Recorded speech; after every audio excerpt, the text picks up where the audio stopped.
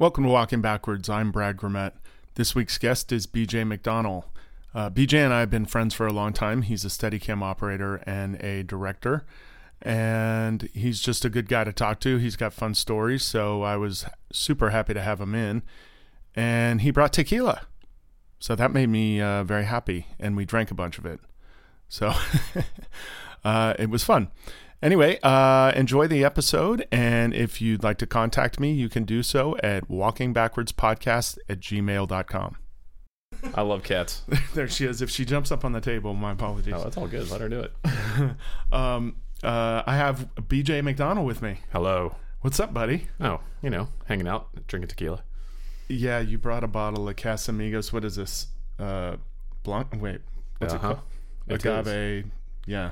Silver or whatever? Yeah, it's delicious. That's all it is. All right. Cheers. Cheers. I'm going to try some here. It's pretty good. Oh, there's a little burn. Yeah. Okay. You know you're alive. You do. You do. You do. Maybe we could drink Casamigos on every show and then just I could get a sponsorship. Yeah. Well, if we could get shirts, made and between a sponsorship of Casamigos and Gold Bond, it'd be great. I would love to be sponsored by Gold Bond. It would just be, I'd be all right with that. Well, that's a really Southern thing. That's funny you bring that up. Well, yeah. I mean, it's the case of the monkey butt. I think we've all had issue. Have we though? I mean, well, maybe I have. Out here, it's always good, but anytime I shoot like East Coast. Yeah. I guess it's that the humid meter. Well, gets you going. I started my career in Florida. That's right. Believe me, I know about Gold Bond. That's right. So you want to be sponsored. When to use it, how many times a day, yeah. what kind to use. Dump that bottle in there. There's just other stuff called prickly heat. And it sounds really bad. The name's kind of just deterring, but in all honesty, it's like if you pour that anywhere on your body, it's like ice. It's like ice skating. It's amazing. Really? Yeah. Weird. Order on Amazon. Get it. Weird. Yeah, that would be even better sponsorship. For anti-friction. Mm-hmm. For anti-friction's a good word. So you could use that after you started having a problem. Oh, yeah, you keep it going. Because Gold Bond, the key to that is apply early and often. Exactly. This is full on when you got that burn already. Just put it in there. Well, just dump it. This is maybe going down a road we shouldn't go. But the set medics in Florida used to carry, of course, Gold Bond and stuff, but they'd carry diaper rash stuff for people. See, especially for out of towners. Doing so many commercials, we'd have people come over from LA. They have no calluses. Right. There's no buildup. Well, and the worst part is they have no idea what's about to happen to them. So once it happens, you're screwed. So this thing sounds like the savior to that issue. It's good stuff. It's not your Lysagav that we all talk about, but it's that fixes everything. But it's prickly. Baldwin's got the market cornered on Lysagav. So yes, he does. So speaking of the South, you're from Florida too. Well, let's not go that far. You're from... I was born here in Van Nuys. Oh, you were? Yeah, but my family moved me to Florida when I was 5, and I grew up. So yes, I'm more like a daywalker, like Blade. So I have the blood of California, but I have also a little bit of that Florida in me too. So I guess you got plenty in you. I got plenty. Well, I have plenty. Yeah. So yeah, I'm a daywalker. Especially the Pensacola. Well, that's even worse. That was it, right? Pensacola? That is it. Yeah. That's the panhandle. I used to surf in Mobile, Alabama, so that shows you how close I was to the Bama. What do they call it up there? Lower Alabama. Redneck Riviera. Well, that too. Yeah. There are some nice areas up there. Yeah. It's great stuff if you're by the beach. Yeah. If you start heading inward though. Yep. Gotta be careful. I mean, actually the same is true about almost all of Florida. Yeah, I think it's all around the coastal areas you're all right, but you go in deeper. Well, I grew up in Orlando. Oh. And Orlando's all right. You got the magic of Disney. I mean, it's changed a lot over the years, since I left and before, but it's really diverse there. There's a lot of, it's turning into a mid-sized city kind of. Yeah. Well, the future is there. You had Epcot. But you can drive 15 minutes in any direction and find, badness. Well, yeah, whatever. Yeah. Whatever you want, exactly. I think. You can find a guy frying up a possum or a squirrel, probably. Yeah. But you also have to go down the same road to get the, what are the peanuts? Are you talking about the boiled peanuts? Boiled peanuts. Yeah, I missed that, actually. There's this handicapped guy that used to sell boiled peanuts at the 7-Eleven by my house. and it was awesome. Like I would always go there and get boiled peanuts. There or here? In Pensacola. Oh yeah. Like this guy, that was his thing. That's how he made his money. Boiled peanuts. He'd sit there right in front of 7-Eleven and he'd get you boiled peanuts. Right. And there was a guy on was it 56? Whatever, the road we got off the freeway to go to the beach, that road that the little 2-lane road, whatever that was. Yeah. There would be a boiled peanuts guy about halfway in between, and it's the best. Everybody knows about him too. He's there every day. Yeah. It's it's a truck with a pot of boiling water or whatever he's doing over there. But I've made him out here. My buddy and I, who's Floridian, we made boiled. Well, he did most of the work. Yeah, actually, but you just ate them. I did. Yeah, and then I brought a bunch home and I ate them the next day. Yeah, some people hate them, but it's fantastic. Yeah, real spicy. I haven't had that in a long time. I haven't even heard of like just the subject of boiled peanuts has not crossed my mind in some time. So yeah, it's maybe been 10 years since I'm getting all daydreaming about it. I know, right? Right? Yeah. Florida problems. It's funny because there are some great things about the South and about Florida and stuff, and there are just some screwed up backwards things, man. Well, yeah. 100%. I mean, you just look at the news sometimes. It's like, oh, what weird thing happened? I bet it's in Florida. Yep. Well, that's what it is. There's so many like radio shows that have This Week in Florida or, Florida Man, Florida Today. It's like a part of their show. It's got to be the heat. So everybody should be sponsored by Gold Bond and Prickly Heat to revert back to what we were just saying. It's like old people and crazies, Yeah. And then there's all this weird money mixing. It's like a lot of drug money in the South. Yep. People think there's no drug. I mean, it's all ridiculous. That money is still there, Yeah, 100%. And then there's all that West Coast, like all the political organizations go to like Sarasota or Clearwater, wherever, to raise money. I don't. It's just the weirdest amalgamation of. But anyway, it's a whole just gathering of odd, gathering of weirdness. It is. So you got out of Pensacola when you were what, like 18? No, I was 24. 24. Actually. Okay. Yeah, I was there. I thought you were younger. You went on tour or something. I did. I used to be in a punk band. That's what I did before I did anything film. But I used to come out here. I was interested in film because of my grandfather. I think I've told you all this stuff. But my grandfather was an old actor, so I used to go to film sets with him and I started making home movies with my friends, like just stupid like action films that we'd run around, just blow things up. I'm sure I can't believe one of us isn't dead yet, or was dead, or got killed, or went to jail, whatever. But it all started from that, and then I was in a punk band, and I did that thinking that was the way to go. But I mean, Jesus, even back then before the internet, you had to tour. There was no iTunes to sell your music. You were just selling Hawking CDs at the back of the show, right? Maximum Rock and Roll magazine. That's how people knew what bands were coming. Just that was what it was, and it was a great time in my life. I actually enjoyed being in the punk band and touring around, but no money. And then when that all kind of fizzled out, I was like, well, time to go to California and see if I can make money doing what I love doing with my buddies, just making these stupid movies. Right. And you came out, and what was, because you were a grip. Was that the first thing you did? Yeah. I started out as a grip, and my buddy Jason, which is weird, it's such a weird circle. My friend Jason was in a band called Charge that was from Fairhope, Alabama, and so he would book my band in Alabama, and I'd book his band in Pensacola. He left. I didn't talk to him for a while, and then next thing I know, he was in the film business, and he was a grip. So he decided they were going to move. Him and his wife at the time were going to move to California, and I was already moving to California. And he's like, "Well, whenever you're ready to get into the business, I'll get you in." So I moved out here and started working as a grip. Got in that way, and that's how I started. Nice. Yeah. And then you were a dolly grip too for a while, right? In between, I was like a dolly grip sometimes and just a regular grip on other shows, just depended. But I dolly gripped quite a bit, actually. Yeah. Yeah. Is that what got you into wanting to do camera, or did you already want to?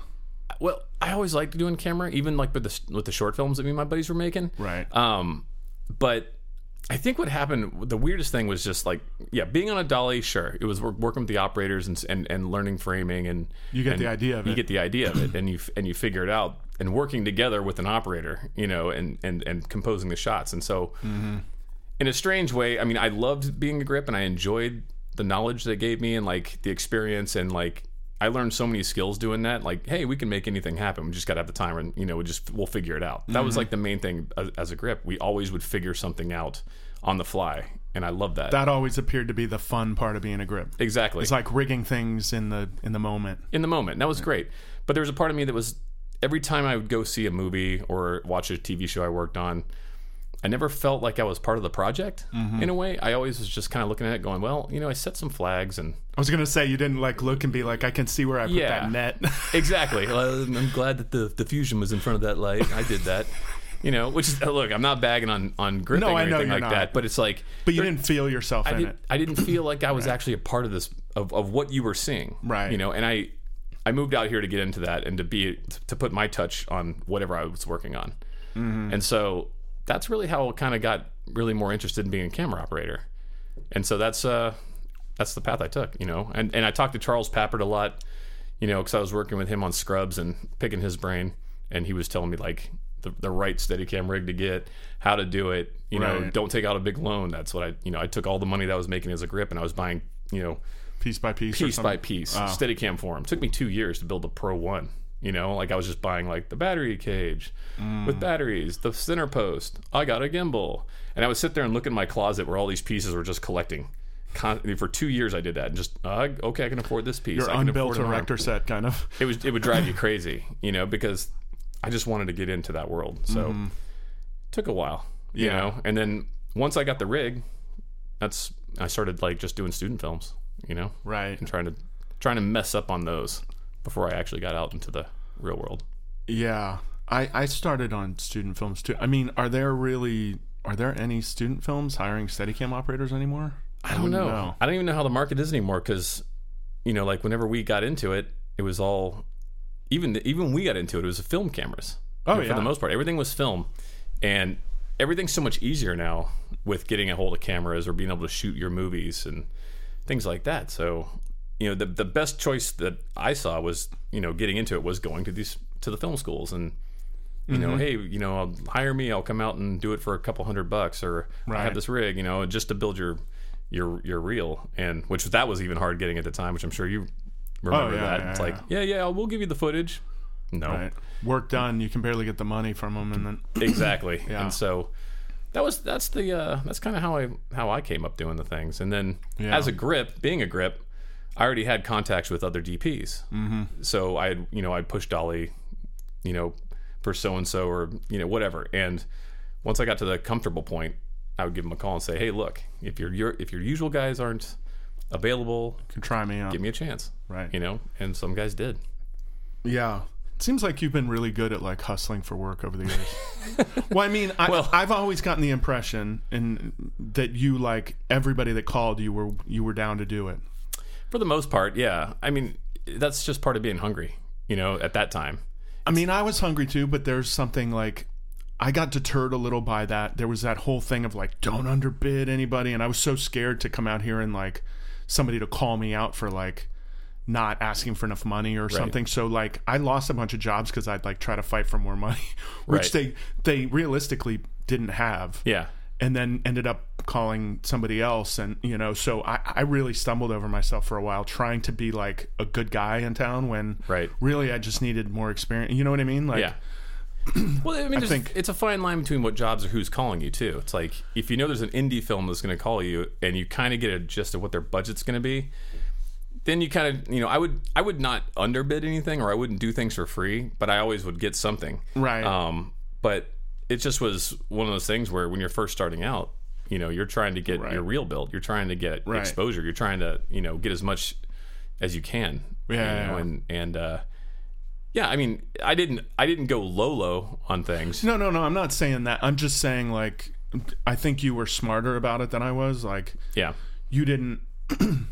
You were a little more realistic, and I was just kind of being like, well, the rate is this, and it should be this. I should make you know what I mean? Like, as opposed to like, okay, you don't have the money. Like nowadays, I'm really good at reading. Like, when you talk to them on the phone, you can figure it out fairly quickly, like what range you're going to be in. Yeah, exactly. Back then I had no idea. So, they're calling me for some tiny movie that I don't, but anyway. Yeah. I'm saying like that was probably smart of you. Yeah, I mean, I just you make more contacts with other people. Exactly. Too, and that's the thing. It's like a lot of the things that I would do to go in and help people out especially like with other people getting started, they always came back to rehire me later, and then when they got the bigger jobs, then it was kind of a good payoff. And it was nice that I actually did those things for some people, right? And got, I scratched their back, they scratched mine, right? I guess is what I'm trying to say. And the same is true for me in a lot of cases. Yeah. I wouldn't say most, but certainly a lot. Yeah. And I mean, there are people I work with today that I worked with 12 years ago or 30, you know what I mean? Like, that I did a favor for, and that's so. Yeah, exactly. But yeah, that's interesting. And because of all your contacts, you just and a lot of those, or a good amount anyway, went places. They did. Yeah, I just stumbled on lucky, I think.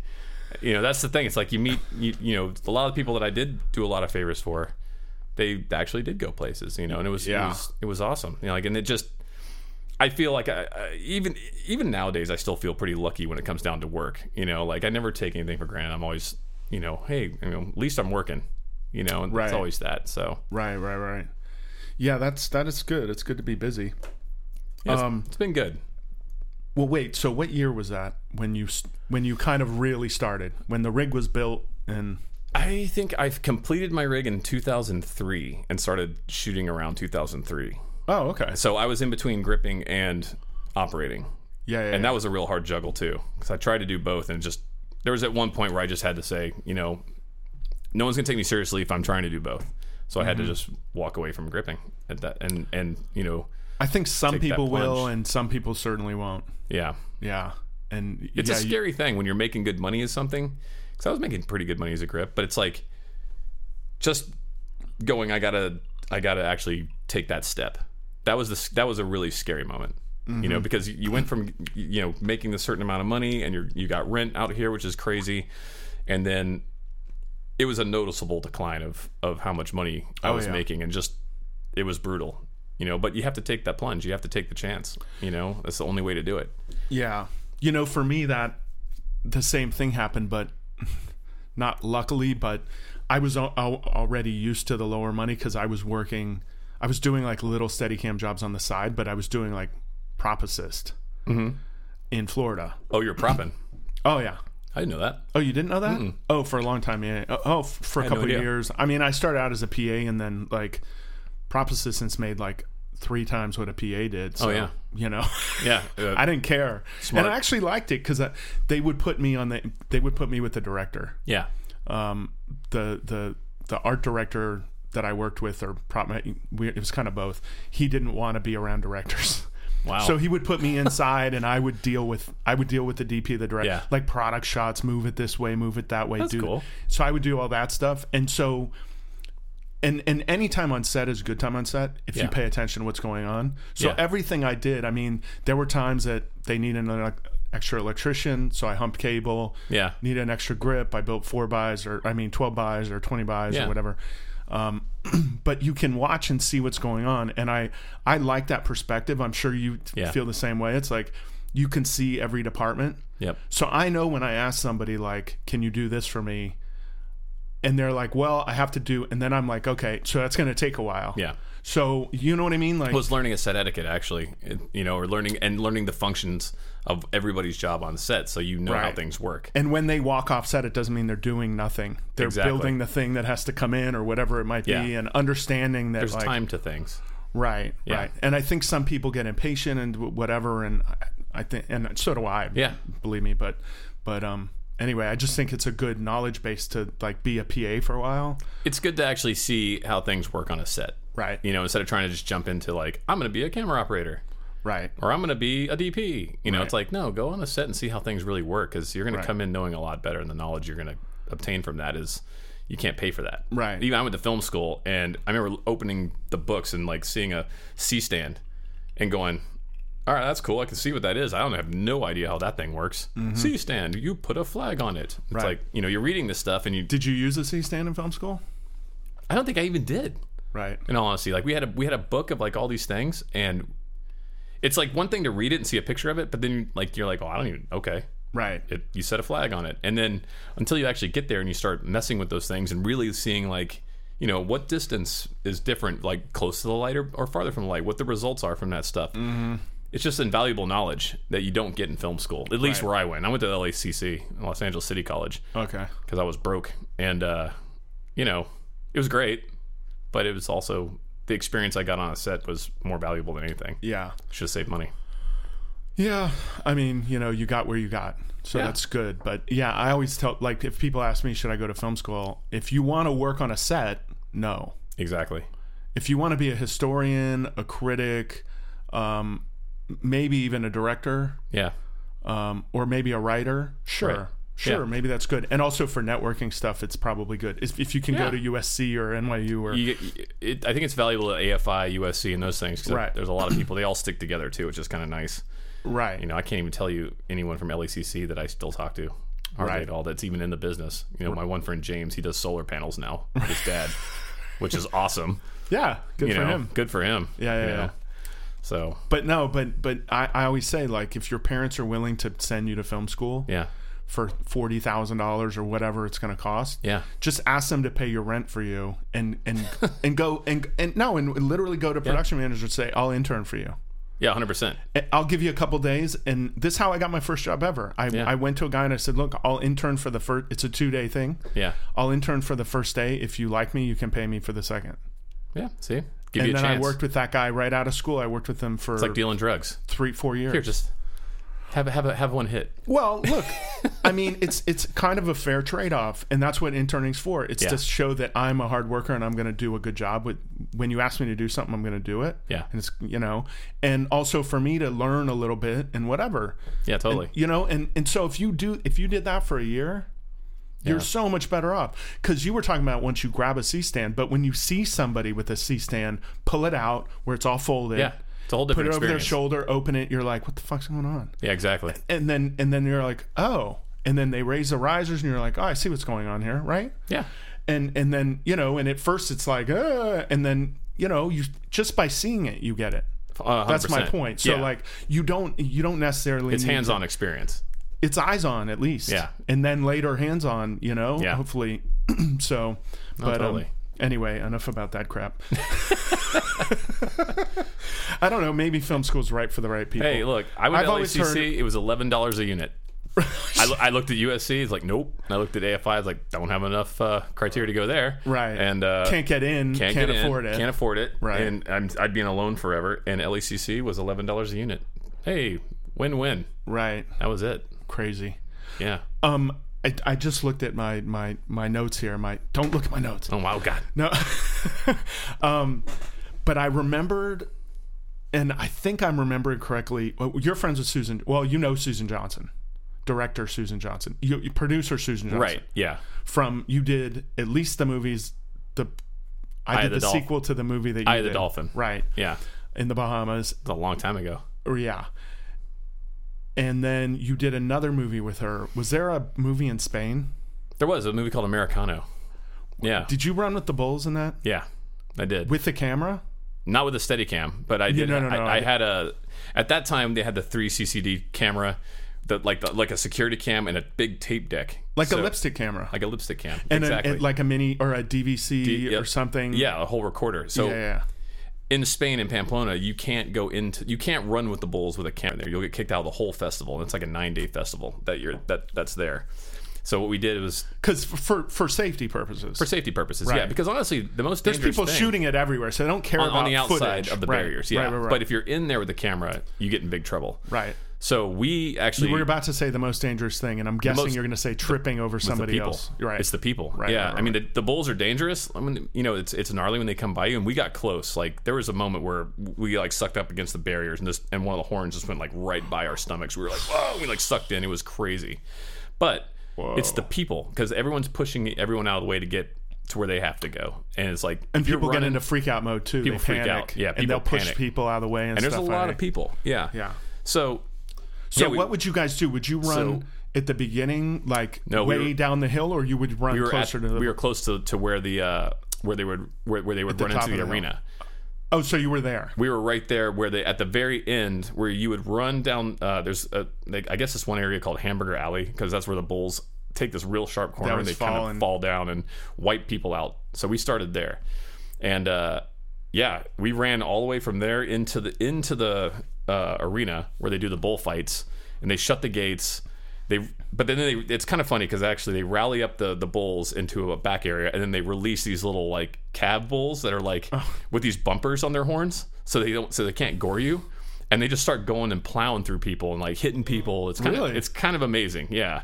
I don't condone bullfighting at all, by the way. I think it's absolutely horrible. I do too. But there's something about running, like I'm a little jealous. I'm so super conflicted because I think it would be exhilarating to run with the bulls. It was an experience. It was amazing. Like were you close enough? Well, you said one time they came close to you. Well, we were in there, and so we had the camera. I wore a black jacket because everybody wears white with the red, right? Yeah, red bandanas and a red belt. And me and the actor had black shirts on. He had a black button up on, and I had a black Dickies jacket, which concealed the recorder that was actually strapped to my stomach. Right.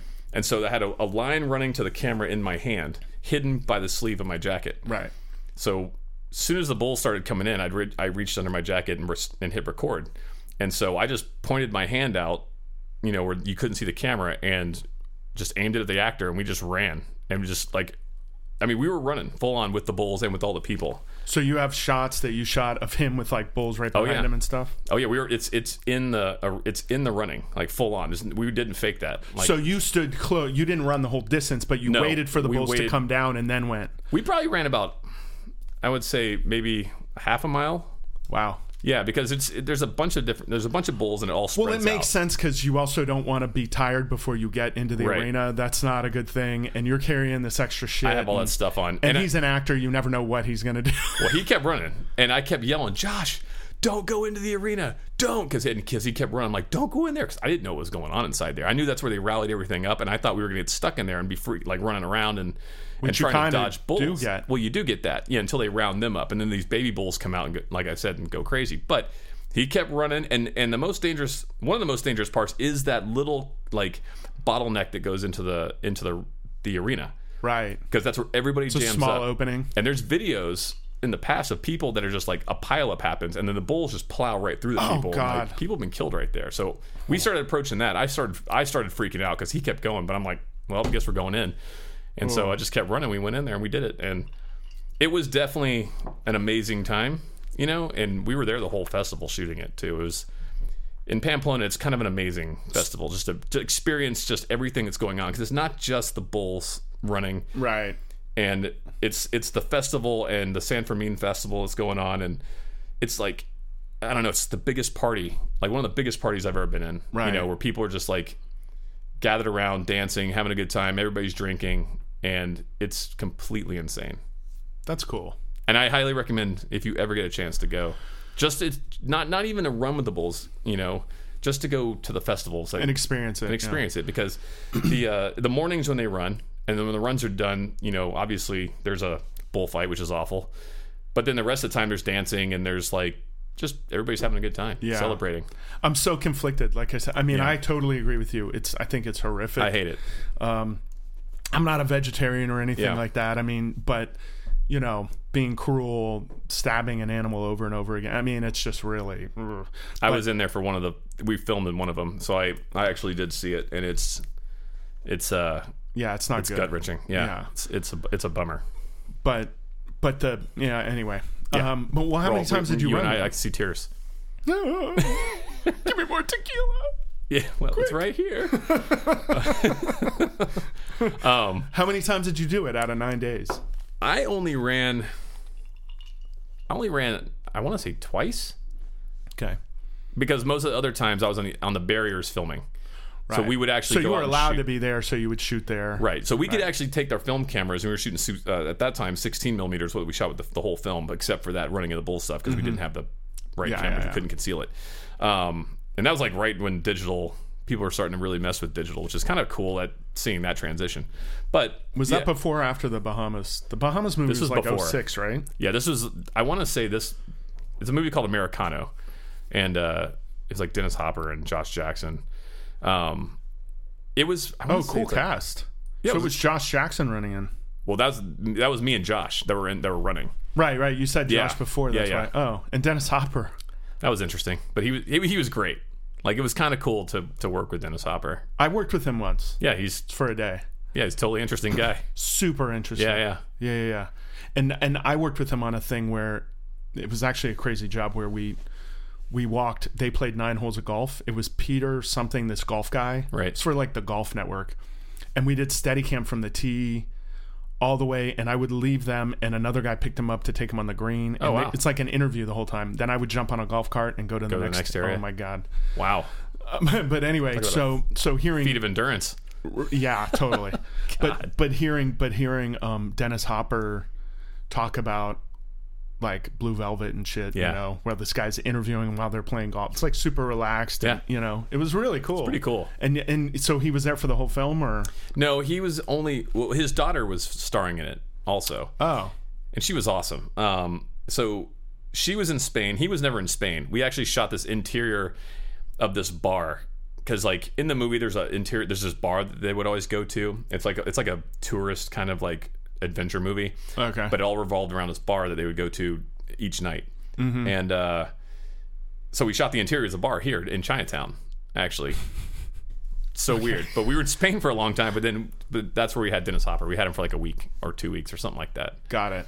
And so it was that was one of those moments where it was kind of cool, you know, when you're doing Steadicam with Dennis Hopper, and it's like right in the beginning of my career of like being a camera operator, having those people like on film. It's like this is cool, man. That's really neat. Yeah. And he was cool, right? He was great. Yeah, he was nice to everybody when I saw him. Yeah, I really enjoyed him. He's such a he's played so many odd and also evil characters. Yeah. That you start to relate his characters to him as a human. Yeah, you think that's who it is. Right. You know? That's the weird thing about this business. When you do meet certain actors and you've only seen him play that one that one memorable part, and you're like, you're like, oh, is that well, look, he made Speed. Yeah, he did. Right? Pretty, yeah. He did a lot of good movies. Wait. I'll even say Waterworld. Wait. Oh yeah. What's Pop Quiz Hot Shot? Yeah. I remember. And he was like missing a finger, right? I think in that movie. Yeah, something like that's like the giveaway that he was a bomb guy. It's always the missing fingers guys, just like a lot of the pyro guys we have. No offense to any pyro guys that are listening to this. They're like, I see you're missing a leg. Where you? Yeah, I'm gonna ask for a I was on this movie this one time. Whoa. Yeah. Where's that thing gonna go off? I'll be over here. I'll be that way. Yep. Get the talent head. Whatever they tell you, you always go 100 yards further. Yeah, exactly.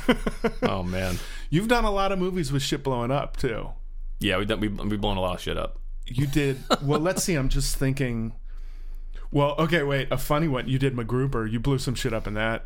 I love MacGruber. Like, I love it. MacGruber was fantastic. Yeah. It's a good movie. Yeah, we blew up his whole team in a van. I love the look of it, too. That's Brandon Trost, though. It's like but it had that 80s vibe to it, which it was supposed to. Supposed to have that whole vibe to it. So cool, you know? And it was like, from the get-go, they wanted to shoot it like in that action-y kind of feel. You know, like, we did a lot of Steadicam stuff. We did a lot of traditional just camera work, not just all handheld, like... Right. You did like a bunch of slow-mo. Great stuff. A lot of slow-mo. Just we actually composed shots for a movie like that and tried to make it look as epic as it could be for a comedy. Right. And I think that's where Brandon does a lot of really great stuff, because he does his research and he reads these things and talks to the directors about it, and then like making an epic looking comedy, it's a lot of people don't do that all the time. They're starting to now, but like back when we did MacGruber, it was like we tried to take every shot being super serious. Well, that's why it stood out so much. Yeah, because it was doing just that. Yeah, and it was one of the first movies that I remember doing kind of a throwback thing, like using a look that kind of used to exist. Yeah. On something new. Yeah. On purpose. Yeah. And where so many people would be like, oh, it looks dated. Yeah. But that's part of the joke. Yeah. 100%. And it's just really smart filmmaking, in my opinion. Well, it's also, the director, Jorma Taccone, in which, he's part of the Lonely Island guys, and he, like, they're just so good at that kind of stuff. And like, that was they had that all planned out the way they wanted to do it that way from the get-go. They're smart with that. Yeah. They do good stuff. They do good work. They do indeed. They do. And they're nice people. They're awesome. Super nice people. Yeah. That's the thing. It's like, when you find these people you like to work with, you always want to just do that, be with those people. Actually, I'm remembering. I just remembered this. You and I, because we've worked together a bunch of times, but we did a commercial with Jorma and Trost. Was it the AT&T one? Yes. Remember? You're gonna totally tell. You're gonna wrap me out with having that long panhandle and just sitting back on a dolly, right? No. It had nothing to do about that. I mean, I did great work on that show. You did on that commercial. You did average work. I did average, yeah. But well, that's what I usually do. No, I mean, we were dolly jockeying hard on that one. I mean, I definitely unlocked both the pan and the tilt on the head multiple times. Well, that's over 2 days. That's tough. You know. Hey, I'm telling you, man, it wasn't just right arm; it was left arm. Yeah, well, both eyes. But no, the pure concentration. I just remember. This is how much shit has changed. It was the first, what they call it, Samsung. They called it a phablet. It was like the big phone. That's what it was. And it was like the size of the phone I'm holding up right now. Yeah. And we're like, people are like, nobody's ever gonna fucking use that thing. Look at that. Oh yeah. And we're all like, what? That's so lame. It's so stupid.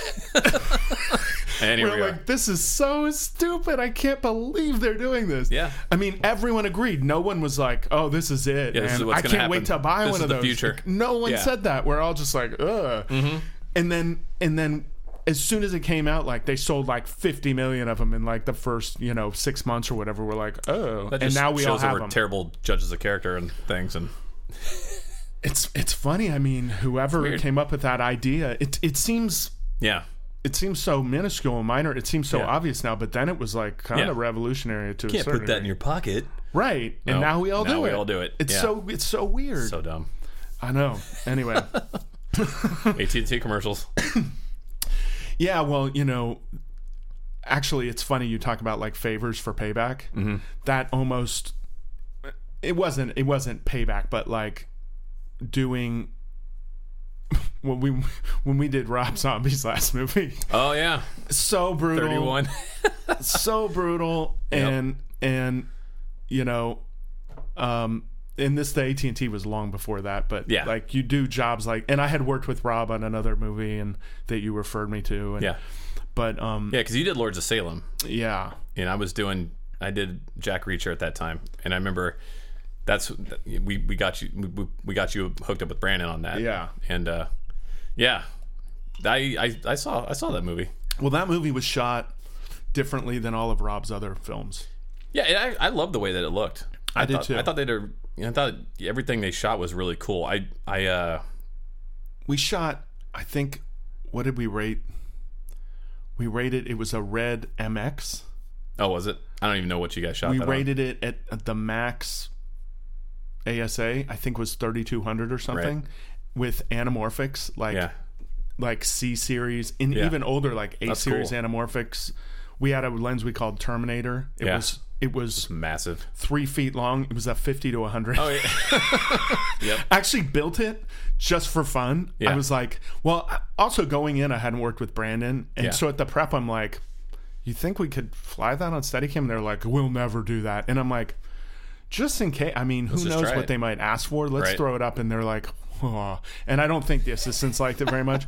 But so we throw it up. We just get it built. Mm-hmm. And Brandon walks into the prep, and he walks up and he goes, oh, cool. We're never going to do that. Oh. It was so heavy. Honest. I could barely balance it. Yeah. But I mean, I had it up, and I thought I took a photo, and I could never find a photo of it. Yeah. But it flew. Yeah. But the thing was brutal. What's what I liked about when we did 31? I liked the fact that we did mix some shots of kind of how Lords of Salem was shot, mixed in with the Devil's Rejects kind of look.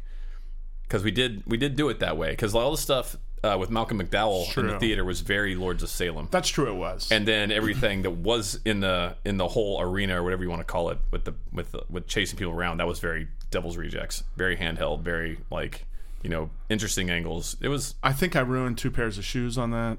I mean, my knee pads, clothes, I still have, but I need to burn. Yeah, you should burn those. Being in that nasty, crazy Gideon's. They're basement. So gross, so gross.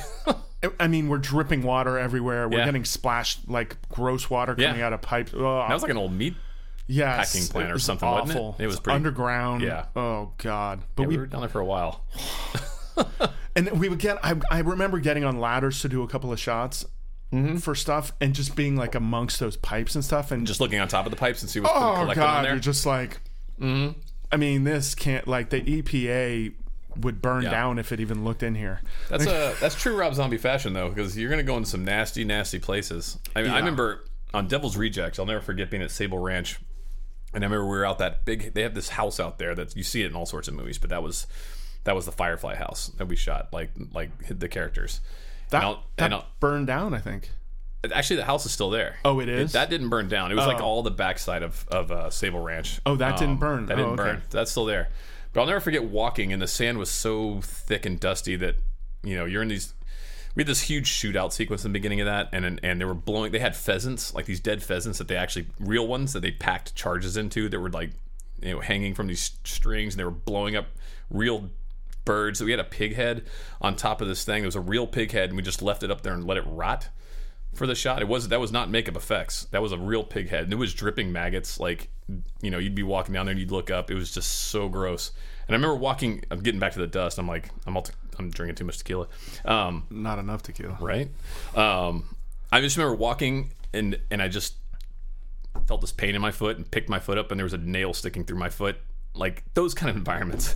It's like, all right, we're in the suck right now. But it's always that. But there's also, it's hard to work in those kind of environments, but then you look at the product afterwards and it's always awesome. It's like working in the rain. This sucks. Working in the rain's terrible. But then you see what it looks like on film and it looks awesome.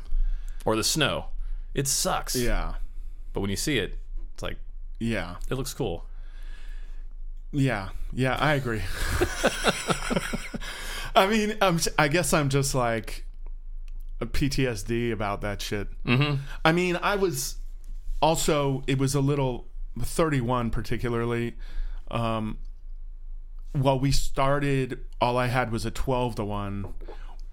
Yeah. And Rob was like, well, give me a 50. And then, like, the next take, he's like, how long do you have there? Like 270. He's like, yeah, 270. He loves that super tight lens stuff. Right. And then, but I couldn't do handheld with it. Right.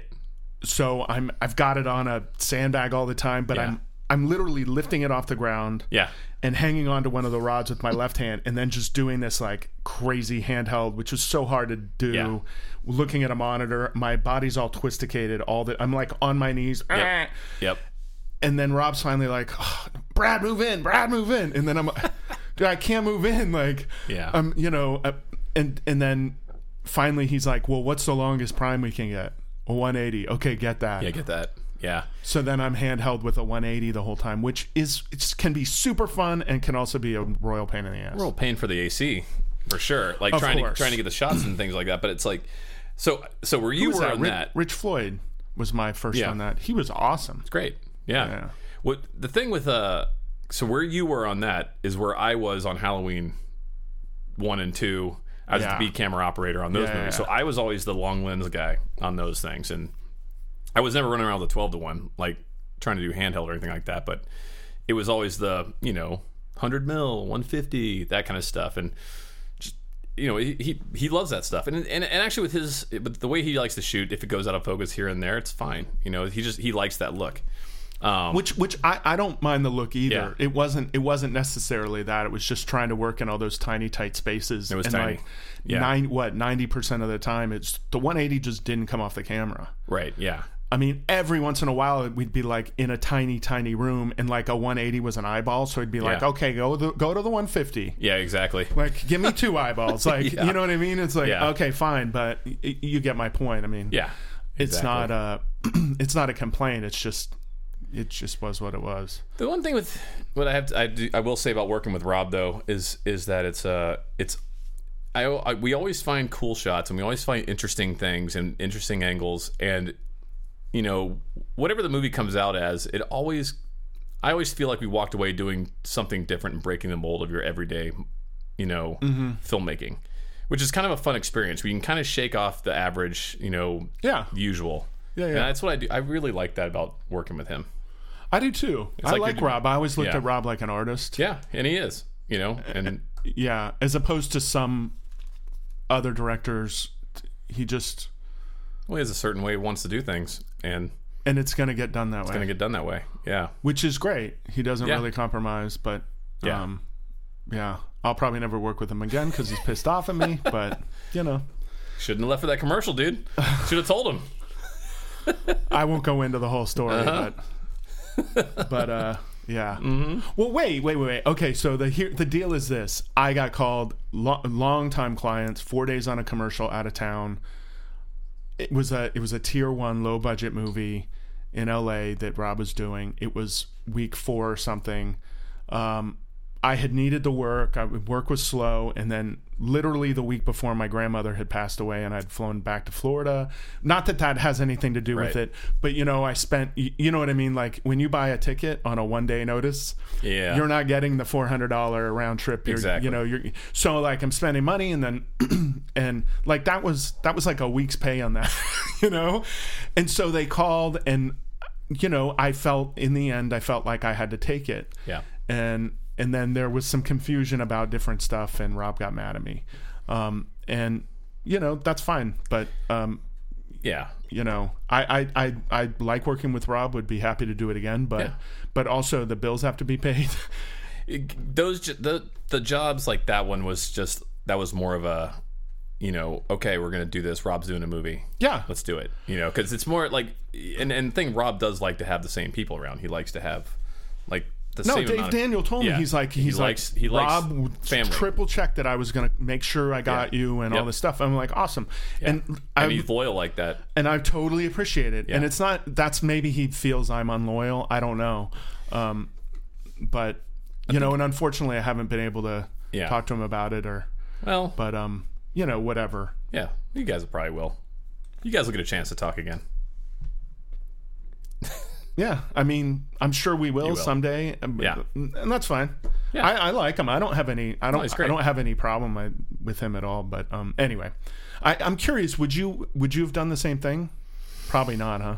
If I was asked to go do a commercial. By the way, I'm talking about clients. These commercials. It's the same campaign for for 7 years. Yeah. This was 4 years into it or 3 years into it, and I mean, a few times a year they pay me really well, they treat me great, and it's one of those people I did a favor for 12 years ago who brought, you get my point, right? So there are deep roots in this too. I get your point, right? I would have done it. I actually would have gone to Rob and said, here's what's happening, like right off the bat. I would have got straight to him and said, here's the thing, because that's why I didn't do Lords of Salem, because he wanted me to do Lords of Salem. I got offered Jack Reacher. Right. So I took Jack Reacher. And I remember that phone call was absolutely horrible, calling him, because I love working with Rob. So actually calling to say, hey, Rob, your movie's coming up, and I know I said I was going to be doing it. Yeah. But I got offered this movie. That's good. Your movie is 4 weeks. It's a giant deal for my career. It pays 3 times the money. 14 weeks. Probably way more than 3 times the money. Right. So I had to make that decision, and Rob was fine with it at the time. And then I actually had to I'm not going to go into detail, but no, it's fine. But we don't have to go on and on about this, but you had to smooth things but over. I had to smooth some things over. I think Rob's an emotional guy. He's an artist. He's an artist, but he just likes to have his people. I get that. And he wants to be able to talk to the people. He wants to know he can be open about things, and not have to work around other people that he doesn't know. He likes knowing once he who trusts people you, are. he trusts you. Right. And he doesn't want to have to learn to trust somebody else. But and that's a whole thing, and it's totally awesome. Yeah. I do think he's emotional though, and a lot of artists are, and that's cool. There's nothing wrong with that. But it does lead, well, in my case there were some other things going on which we can talk about later, but But anyway, I don't want to talk about that forever. Right. But I need more ice for my tequila. Oh, we'll get that ice. And we're going to get that. So we're going to take a couple minutes here and get some ice. Boop. So during our little break, you were talking about a movie you just did, Shazam. I was saying what a great title it is. Yeah, you love that title. I do. You're like, why do they call it Shazam? I'm like, because that's the name of the character. And I'm like, oh. And it's a comic book. I'm like, derp. No, but, and we got more tequila. Yeah, we did. Should we cheers again? Well, we can cheers a lot of times. Here goes. That's pretty good. Cheers. That's a good cheers. I have ice. He has no ice. No ice. Casamigos. Yeah, buddy. That's staying here with you. That's your parting gift. I accept. Yeah, I accept. Before you change your mind.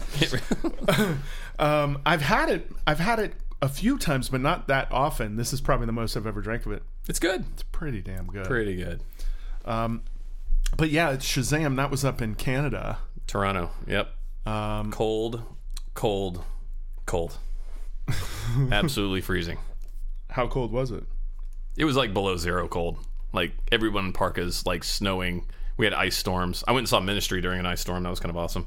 Oh, really? Yeah. Like I never went out hardly at all because it was always snowing. Every weekend I had off, I played Nintendo Switch. I played Skyrim for months. I just played Skyrim.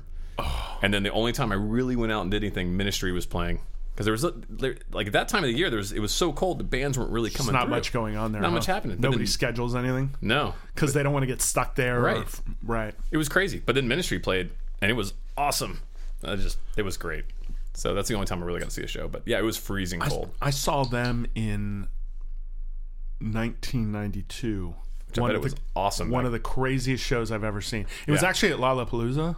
I bet it was awesome. It was the day Hurricane Andrew was hitting Miami. So it was raining like hell in Orlando. Yeah. Like these big bands. So it was super muddy. Yeah.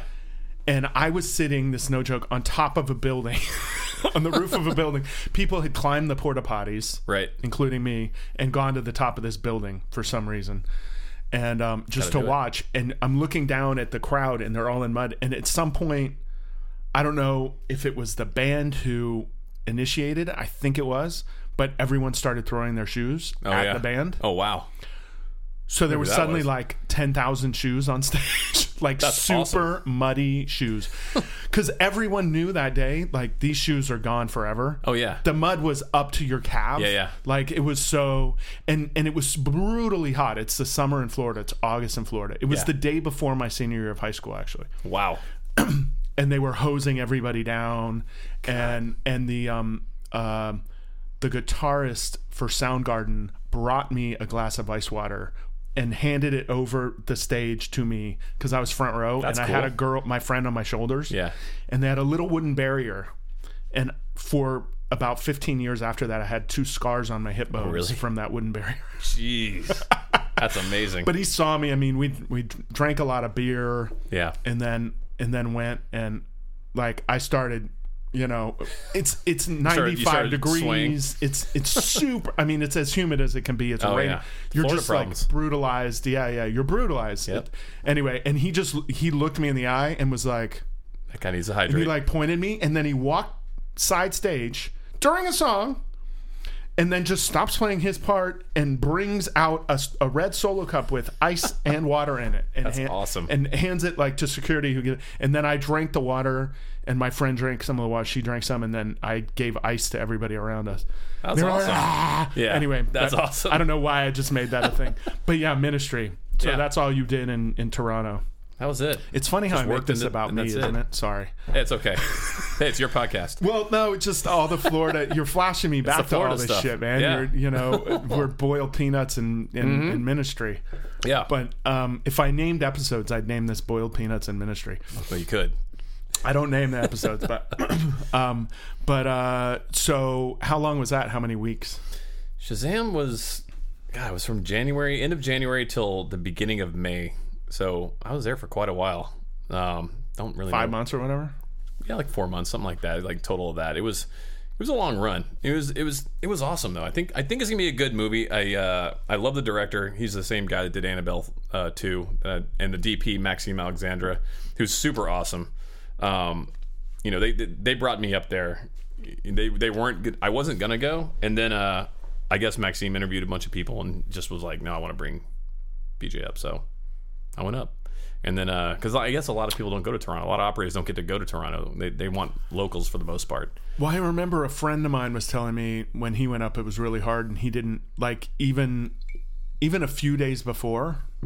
He was like, I don't know if I'm going or not. Yeah, and it was a big movie, and I didn't know if I was going to go. Did you feel the same way? Same thing. And then you didn't have like the green light until it was almost the date. I actually So I knew David Sandberg, the director, and Maxime had Shazam. I knew they had it. And basically they're like, we can't bring you. Sorry. So I was going to go do a movie with Brandon Trost in Ohio. I think it was Ohio or Oklahoma or somewhere. And it's actually, I bet the movie's going to be awesome. It's a Ted Bundy movie. Yeah. I had just left Zac Cincinnati. Efron. Yeah. Yeah. Zac Efron's playing Ted Bundy, which I think is a killer choice. Yeah. Like, it's going to be so, I think he's perfect for that. Yeah. But anyways, I was on for that. So, and that was another hard thing, talking about having to like ditch out on people. You know, Brandon's one of my best buddies. So having to call him when I got the call to go to do Shazam, because it was a bigger movie and it went a lot longer than Brandon's movie. And I had to call Brandon and be like, buddy, I got to bail. And luckily, you know, Brandon's very cool about that kind of stuff. He's like, no, you got to do it. You know, so all right. Anyways, who ended up doing it? I have no idea. Oh, no idea. I think they got I think they got a local somebody. I don't know, but I have no idea. So anyways, that was it. But it was like the very last moment where they actually called and they were like, you know, the producer, this guy named Jeffrey Chernoff, who I've worked with before, who's awesome. I woke up one morning, he's like, I think we're going to bring you up to Toronto, so get ready to pack your bags. You're coming up here. And I was like, all right. Sweet. On my way. So they got to get you a work visa and all that stuff. I had to do the work visa. They don't want to do. Yeah. It's a whole process. Even because I worked in Vancouver twice also. So it's a whole process, you know. Vancouver's, I think, easier. I think it is too. I think Montreal's easier too. I think that is too. It's, you know, being that we're on the whole Canadian topic of like going to work in Canada. There's a lot of DPs out there that, you know, when they're going to do something in Canada, they're like, oh, we're going to Canada, I can't bring anybody. They actually can bring you. You know, it's actually all they have to do is they have to interview first. They have to interview everybody. Mm-hmm. And if they don't want to if they don't like who they interviewed or whatever it is, or they just honestly, if they just want to bring their guy up, all they have to do is go to the union, talk to the union, get it approved. You know, but they have to interview everybody first. They just have to do a little bit. They have to do legwork. a little bit of legwork, yeah. And then that's it. You know, because Brandon brought me to Vancouver to do the interview, and then right after that, I did the rest of Tomorrowland because their operator left to do, I think, Man of Steel or something like that. Right. A guy named John Clothier. So he left, and I finished Tomorrowland. Right. Up there. Yeah. That's shot in Florida too a little. It was shot in Florida. We shot in Spain. Did you shoot in Florida? I didn't shoot part in Florida. I shot in Vancouver.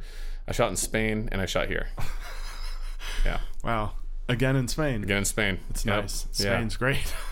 Yeah, I keep going to Spain. It's awesome. Great. Yeah, why not? I'll go there again. So lucky. Yeah. It's cool. And Vancouver, I hear, is awesome.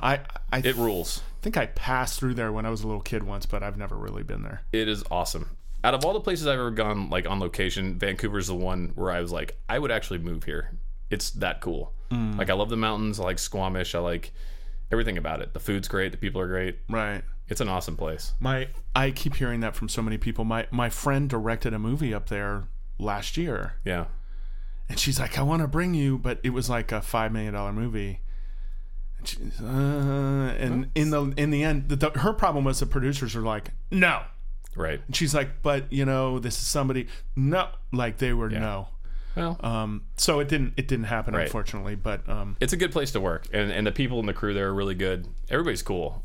I loved it. Yeah, I loved it. I would love to go back. It's awesome. Yeah. Not that I love it. I love LA the most, but but Vancouver. Any opportunity to go up there, I'd do it again. It's cool. Yeah, I want to go too. Somebody hire me in Vancouver. There you go. Hell, somebody bring me. This is podcast stuff. People are listening.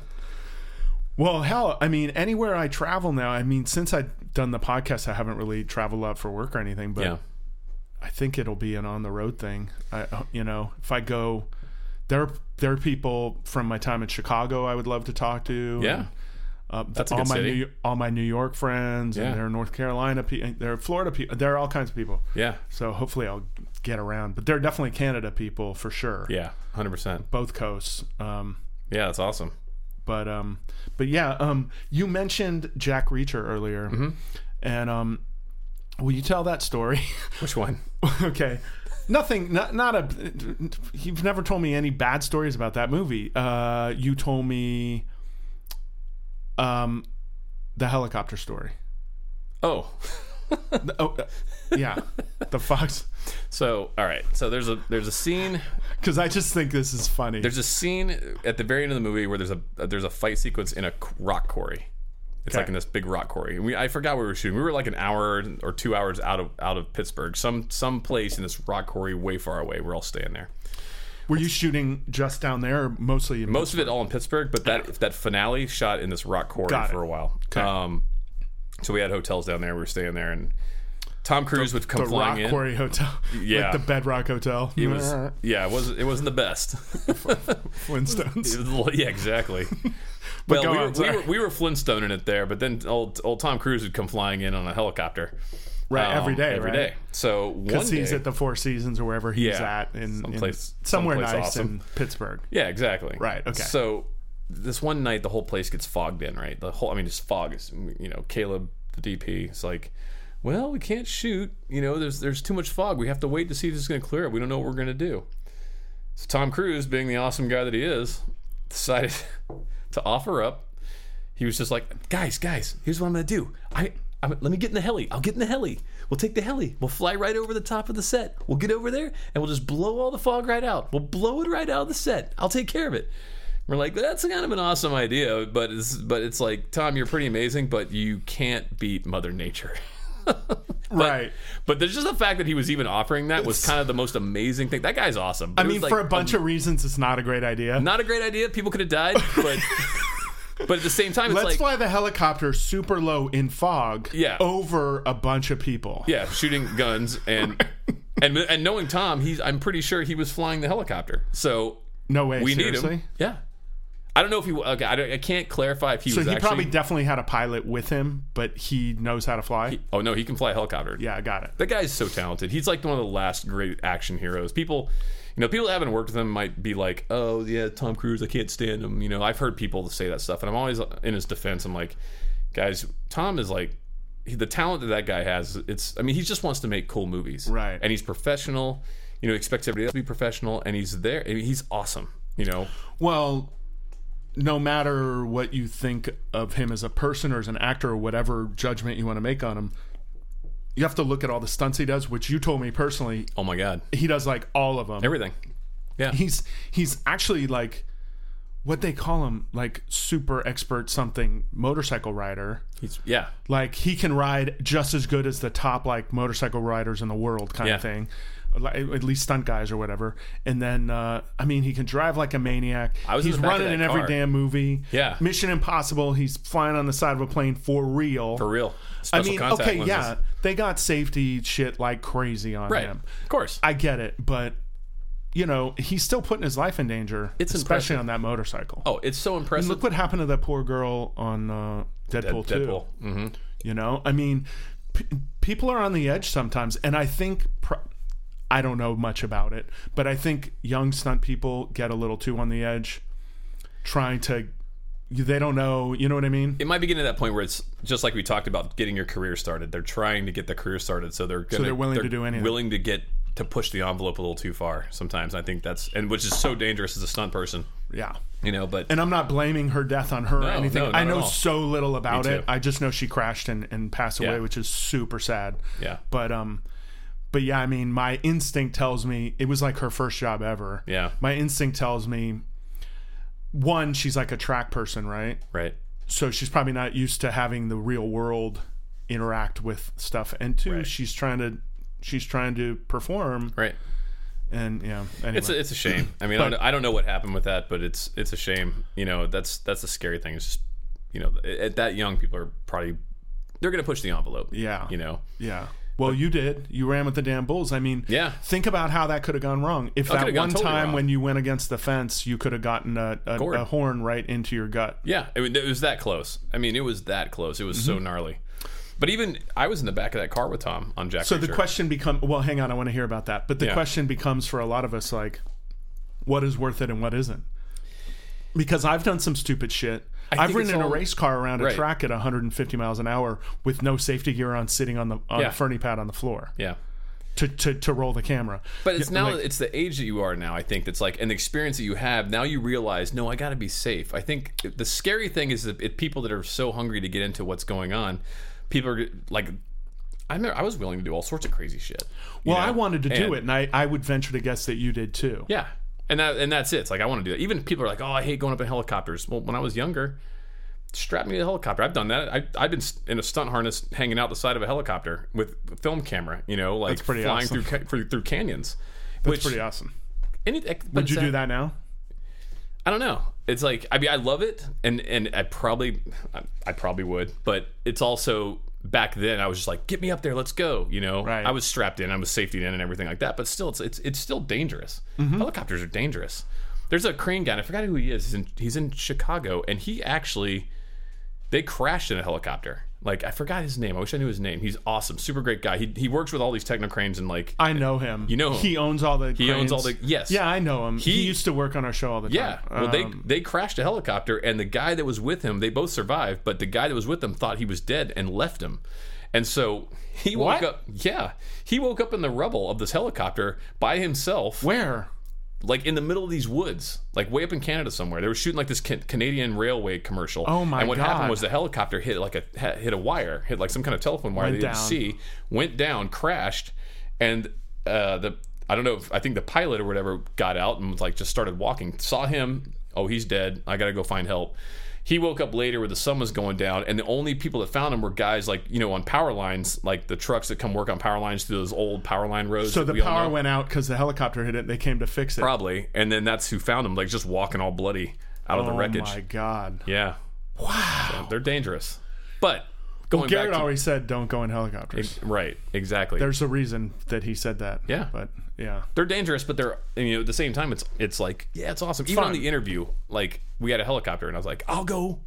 Okay, I jumped in it. And okay, wait. We got to get back to the interview in a second. Okay. Because I already have to get back to the part where you were in the car with Tom Cruise on Jack Reacher. Oh, yeah. No, well, that's the same thing. Like, being in the car with him was amazing. Just, like, watching how he would drive through things. Like, it was mostly second unit, but I did the whole beginning of this race scene that's in the movie.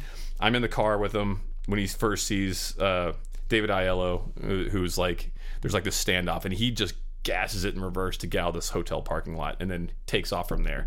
And so I basically am in the car in the beginning of that, and right as he enters the city, then it goes to second unit. Then I took over again on first unit whenever he actually steps out of the car and lets the car ghost ride into traffic and gets in the bus lane. Anyways, most of that he didn't drive. No, he drove it all. But he would go from main unit. Oh, he'd go over to second unit to drive on that. He would finish a full day of our unit on main unit, and then he'd go to second unit to do the driving.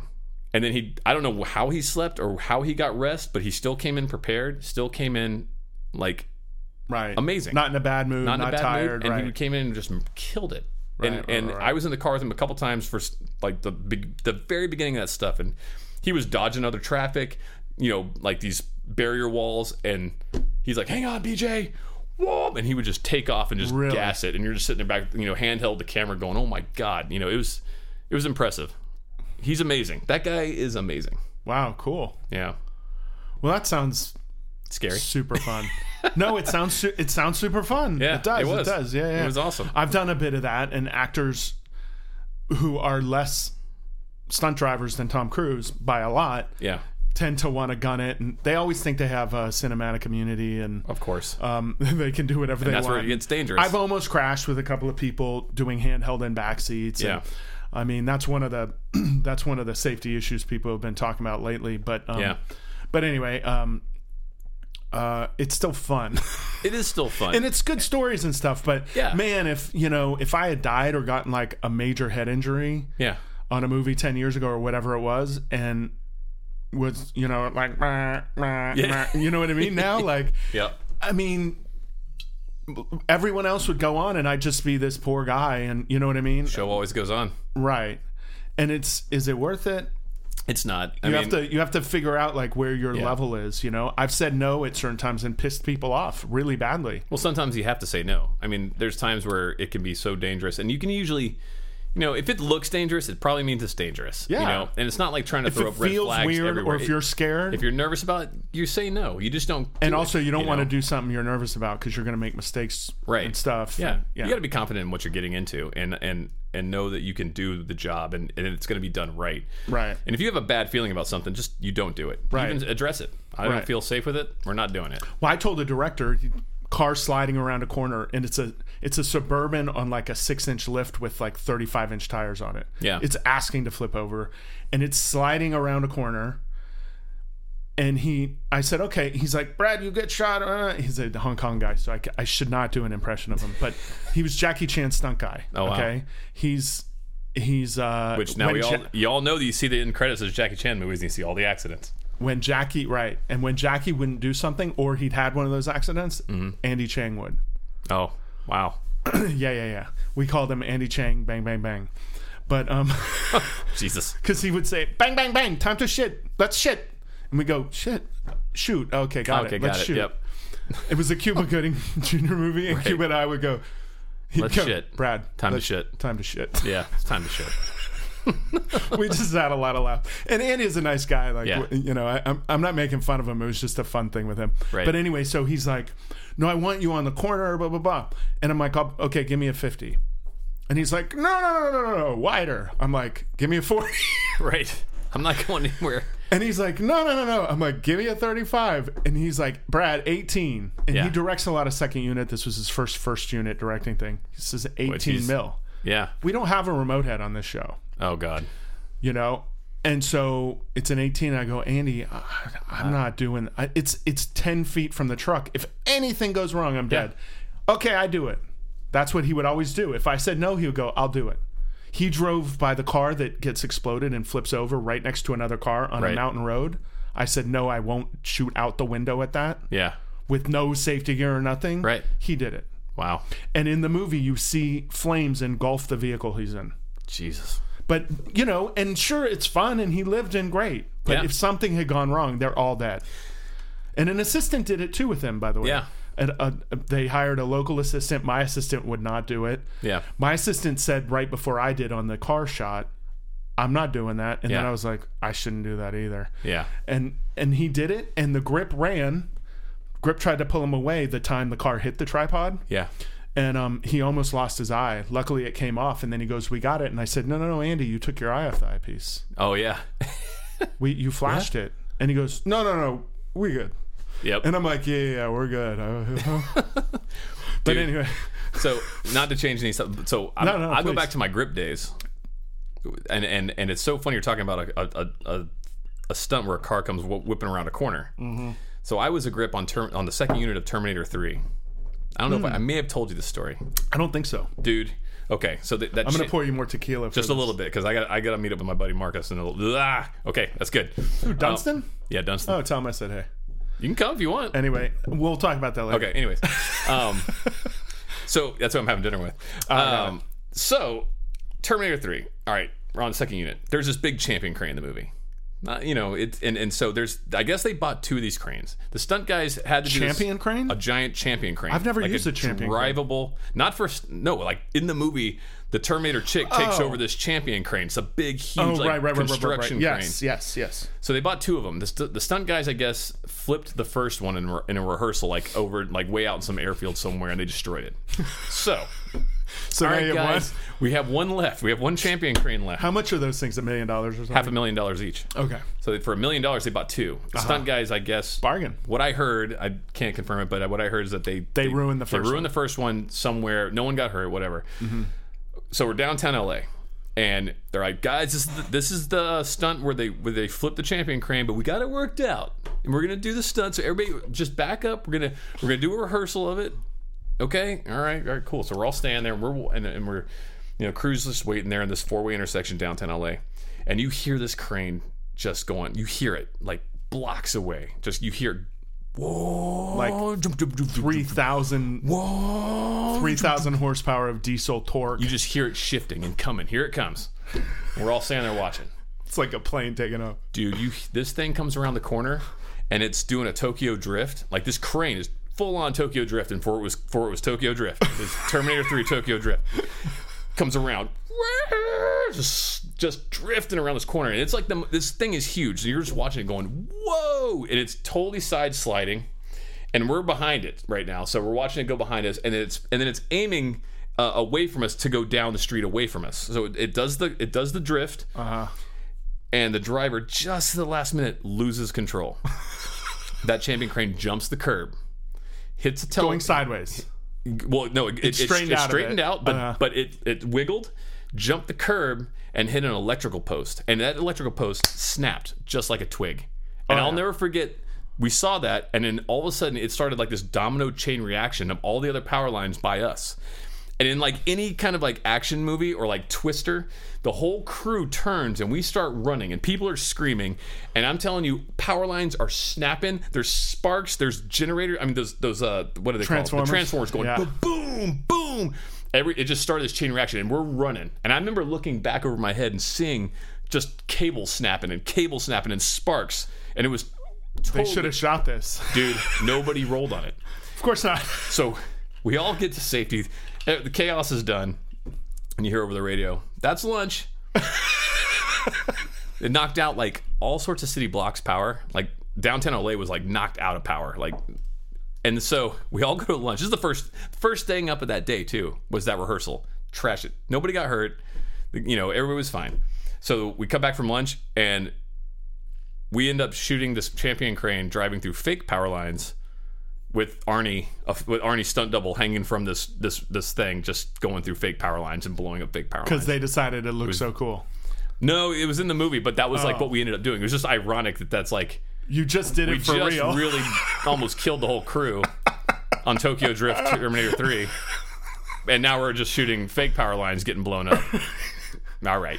Anyways, that sparked that story. That's hilarious, man. That's so funny. It was gnarly. That's so funny. But that's one of the reasons, like, it was probably at night too. Was it? It was day. Okay. Right in the morning. Well, the reason they don't, when we were both starting here in the business, downtown LA was where all that shit happened, and now no one shoots there. Repo Man, dude. What? There's always that one street that where they shot Repo Man that it's like, this is where they did Repo Man. Mm-hmm. No, but I mean, so much stuff. I've shot down there so much, but not in 10 years. I remember actually, everybody used to shoot on the 4th Street Bridge. Yeah. 6th Street Bridge. 4th Street Bridge too. There were 4th Street, yeah. Right. I think. But everybody used to shoot down there all the time. And there's still people shooting in factories or warehouses, whatever, down there, but like, it used to be, anyway. Yeah. Well, LA hated it. All the people that lived down there despised it, and now all the people that live down there are 10 times richer than they used to be. Yeah. So now they have power. Yeah, exactly. So I don't think those permits get issued anymore. I've done some downtown shooting, but it's always TV show stuff now here in town. Yeah. And so, but it's nothing like that. Like they used to talk about like 18Ks, like they would pan them off scenes and pan them into people's apartments. But that's 4 a.m. Exactly. You know what I mean? Like, well, I did a movie that's weird because there's a difference between, and a lot of people don't realize. We'd shoot in alleys a lot. Oh yeah. And the whole thing was pop-up tents or umbrellas because people will throw their urine out the window at you. I remember that. Yep. They sure did. That was. I saw someone throw a mouse. Oh God. And any alley you shot in, they would come the day before and pressure wash. And I mean, it would smell like Clorox because they're so gross. Yeah, it was really gross down there. And there was a certain charm to that. Yeah. But anyway. Yeah. I did it's weird because I did a movie in Shreveport where we had Hueys flying into like real helicopters flying into the city and landing in the streets at like 4 a.m. So that's Shreveport, Louisiana. I guess you can do that there. That would never fly downtown anymore. For like 50 reasons. Yeah, exactly. And this was like, we're in Shreveport. Starting with safety, secondary, sound. Yeah. Right, like so many reasons. It's insane. Right, but you're in Louisiana, so they just paid some politician a few $1,000 and he was like, sure, go right ahead. Yeah, fly that Huey right through the city. It's whatever. Fine. It's fine. It's cool. Nobody cares. Right. It is funny though, the things you see happen in these funky little states and other places. Mm-hmm. And they push their shit and you're like, wait, this is really happening? Yeah. And they just let it go. Yeah. It's crazy. Same movie with Andy Chang. The short version is that same Suburban with the giant tires gets in a car crash and it's supposed to plow through a couple of cars and keep driving. Right. Well, it hit it a little wrong and it snapped the wheel right off the axle. And the car stopped and then the wheel went boing, boing, boing. And you see it in the footage because, so it was in Spokane, Washington. Right. And there's people watching in all the stores. There's all these glass windows and they're all staring because it's this big movie scene that we're shooting. Right. And this wheel's bouncing straight for the window at 40 miles an hour or what, I mean, maybe not that fast. And Right. so luckily, and then all of a sudden you realize, people all realize, oh my God, it's going to hit the plate glass window, and you see them scatter. But then it hits at the very last second a fire hydrant and bounces off. Oh, wow. And doesn't hit it.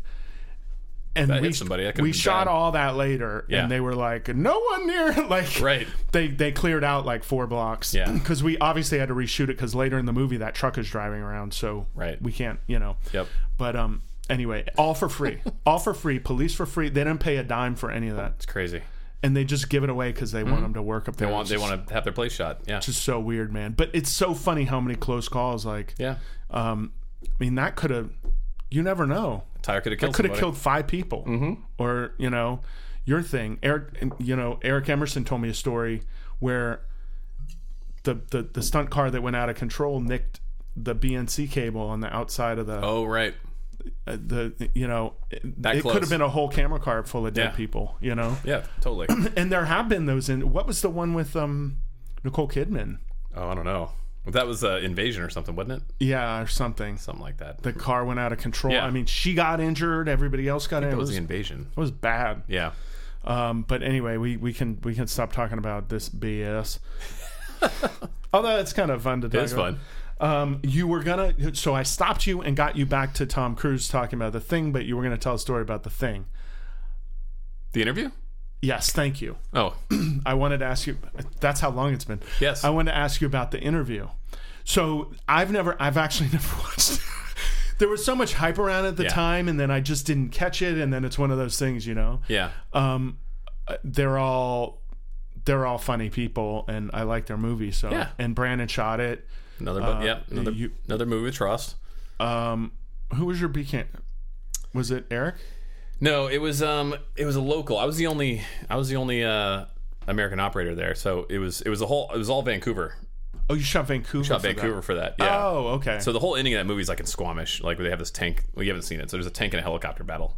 But yeah, that was all shot in Vancouver, and Got it. It was all local people. Bob? I forgot the other operator's name. Oh, that's Super right. cool dude. I didn't mean to put you under the gun there. But so I can't really talk much about the movie except for the impact of the movie and all the stuff Jesus. surrounding it. Yeah. So that was super crazy. Yeah. Kim Jong-un. That was nuts. It was funny because we It were was all Un, not Il, right? Un. It was right Jong-un. after he got. Yeah. It was right after his dad died, and pretty much right after his dad died, and I don't know what the timetable was of that. I think it was like a year or something after that. But, right. But I remember we all actually were talking about that when we were shooting the movie. We're like, well, this might impact some things. This might make a couple people angry. You know, we're like, oh yeah, okay, we'll see what happens. We never thought it was going to do what it did. You know, and never thinking like a Seth Rogen comedy is going to be mentioned by the president of the United States, and it's going to cause such a stir of like controversy. And then what happened at Sony and all that stuff was just like, well, that's what I was. it was weird. That's what I was going to ask you about because obviously Sony got hacked. Yeah. And I believe you maybe know more. Last I heard, it was pretty much definitely North Korea that hacked us or hacked Sony. Yep. And stole all the info. Mm-hmm. So I get emails from Sony, blah, blah, blah, as a lot of people did, and they put us on that. But your shit, I think we emailed about it or texted or something. Yeah. And I was like, dude, and you told me, I believe your identity got stolen like right away. It did. Yeah. It was that. And I mean, I was put on I had like LifeLock and some other thing too. Like it was already. Sony had me on the other one. Yeah, they had me on two. It wasn't LifeLock. It was they had you on two. Yeah. They put you on double bonus, and you still got hacked, or you still got identity thefted. Yeah, exactly. But I mean, who knows? Like, obviously, like that could be anybody. You know, like our information. We signed so much paperwork that it could have been anything. It might not even been that movie. It could have been like some truck got stolen with all of our W-9s in it. You know, Fair point. Who knows? But right. And no one ever figured out how that happened. No. But how was it stolen? Was it credit cards? Was it what? Yeah, I mean, I had credit card fraud, all sorts of stuff. But it was. I remember calling Glenn Gaynor. He's a producer over at Sony, and I called him when all that was going on. I said, "Is this real?" I said, "This isn't." I said, "I hate to ask you, this isn't a publicity stunt or anything. Is it like this is?" He's like, "No, man." He goes, "Everybody here in the office, we're taking care of all this right now. This is totally real. This is legit." by handwritten note. Yeah. People have told me that worked there. They're like, oh, it was quite a while. We were like, runners were taking notes from people instead of emails. Yeah. It's crazy. Crazy. Super crazy. Yeah. They had to like scrap everything, I think, and start over. Yeah. Or anyway, but it was weird. So you called him and he said, "Yes, this is." You said, "This is completely real. Legit. This is really happening." And you were already getting. Yeah. Yeah. So it sticks out to me that you're in the credits, and you're. There are a lot of people in the credits. Yeah. But like, if you're gonna hack all of Sony. Yeah. And you want to hurt somebody and it's all about a movie, then why not start at the top of the credits and work your way down and try to, you know what I mean? Try to nail all those people. Did anybody else get hacked or? I don't know. I mean, I don't know the whole thing. I just know that I had some things going on my reports, that were questionable. Like everything was like that had like credit cards were definitely stolen. I mean, who knows where my information is? I have no idea like where it all kind of boiled down from, or who else got really hacked. Because when that went down, it's basically if you were an employee, as you know, if you're an employee of Sony, if you ever did a Sony show, you're basically on that hack list. And it's not because I just did that one specific movie. I mean, who knows? Maybe they did target the crew. I don't see why they would do that. But I don't see why they wouldn't. I don't see why they wouldn't either. I mean, they're kind of like that. If you made that movie, right? That's why I wouldn't even go. I wouldn't even go to North Korea right now. Just the fact that your name's BJ, and you worked on the interview. That I worked on the interview, right. And if that, because I mean, look, a guy got beaten. Whatever that guy was, the kid that got arrested and did the labor camps and came back completely brain dead. It's like he was just looking, or he took like some propaganda poster. He just took a poster, and then here. We're part of the crew that worked on a movie that people are now airlifting over the line, like sending up in these balloons to go over to North Korea to try to expose it. And it was definitely a strange thing to be a part of. It was exciting too, in a weird way, to be like, wow, we did something impactful here that people are seeing, that people would usually not see, that people would usually not be like, oh yeah, the Seth Rogen people, the people that don't like Seth's movies are now going to watch this movie because of the stir that it caused. I wish they would have just released it in theaters again. I wish they wouldn't have taken that. I wish they wouldn't have been like pulling it. I wish they would have just said, no, we're going to release it and do it, like that whole thing. But it was kind of a cool time. There was a weird moment there where they what did they do? They streamed it or? Well, they pulled it from theaters because there were threats. They pulled it from theaters because of threats, but then they basically were like... And you know what? When there are threats and they've managed to hack all of Sony, you have to take those threats seriously. Right. Yeah. But it's just like, it shows that and by the way, they might can scare you, though. But by doing that, they might have kept shit from happening. Right. Yeah. They might have done a bigger cyber hack or something. Yeah. I mean... Who knows? Yeah, you never know.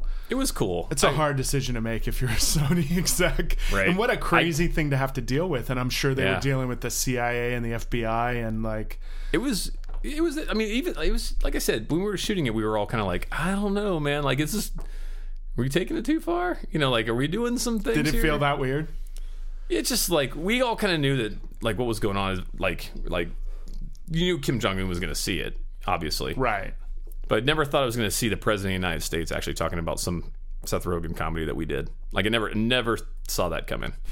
So I'm kind of proud of it in a weird way. I actually have one of the big... In the movie, there's these big propaganda posters that are like on the set, like in the movie, like there's like in Kim Jong's palace. Mm-hmm. And so when we wrapped, there's a scene where Seth and this girl that he's like with, that's like this North Korean girl who saves him. They pull a machine gun out and start blasting through a door and kill all these soldiers. Oh man, spoiler alert. Sorry. People die. I'm kidding. Go ahead. Sorry. But there's like these big propaganda posters, and so at the end of the shoot, I took one of those. Like, so I have one of the big. How big is it? It's massive. It's probably about 10 feet by 12 feet. How did you get it home? We took it. I asked, I was like, "Can I have that?" Yeah, it has fake blood all over it from the guys getting killed. Yeah. But we cut it off the set, rolled it up, and had it shipped. Oh, you could roll it up. Yeah, we could roll it up. But it's like a big. It's like a poster, like a canvas painting.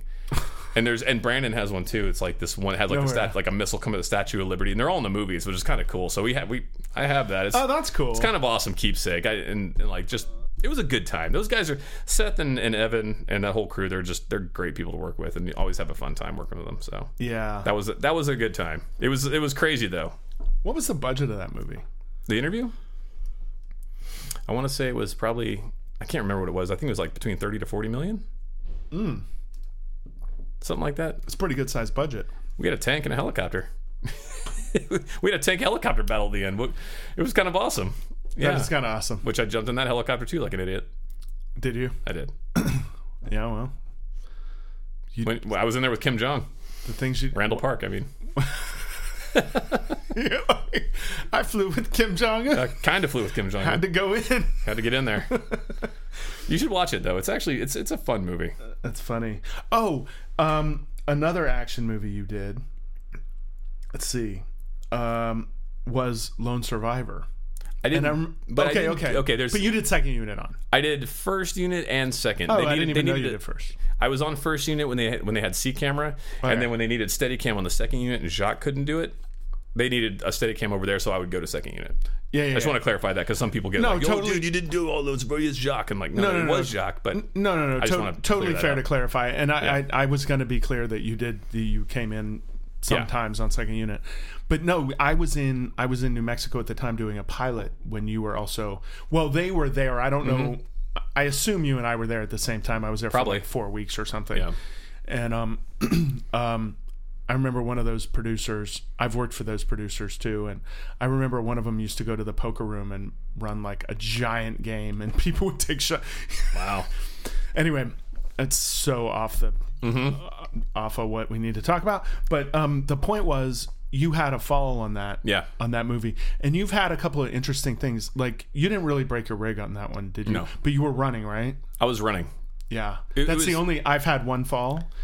I've had 3. Knock on wood. Ooh, you've had 3. But they weren't the worst. And this goes back to like the film student days. The worst one was I was working for Nelson Craig, who's the DP for like all the Ryan Murphy things now. Oh, is he doing Ryan Murphy now? He is, yeah. And so I did not know that.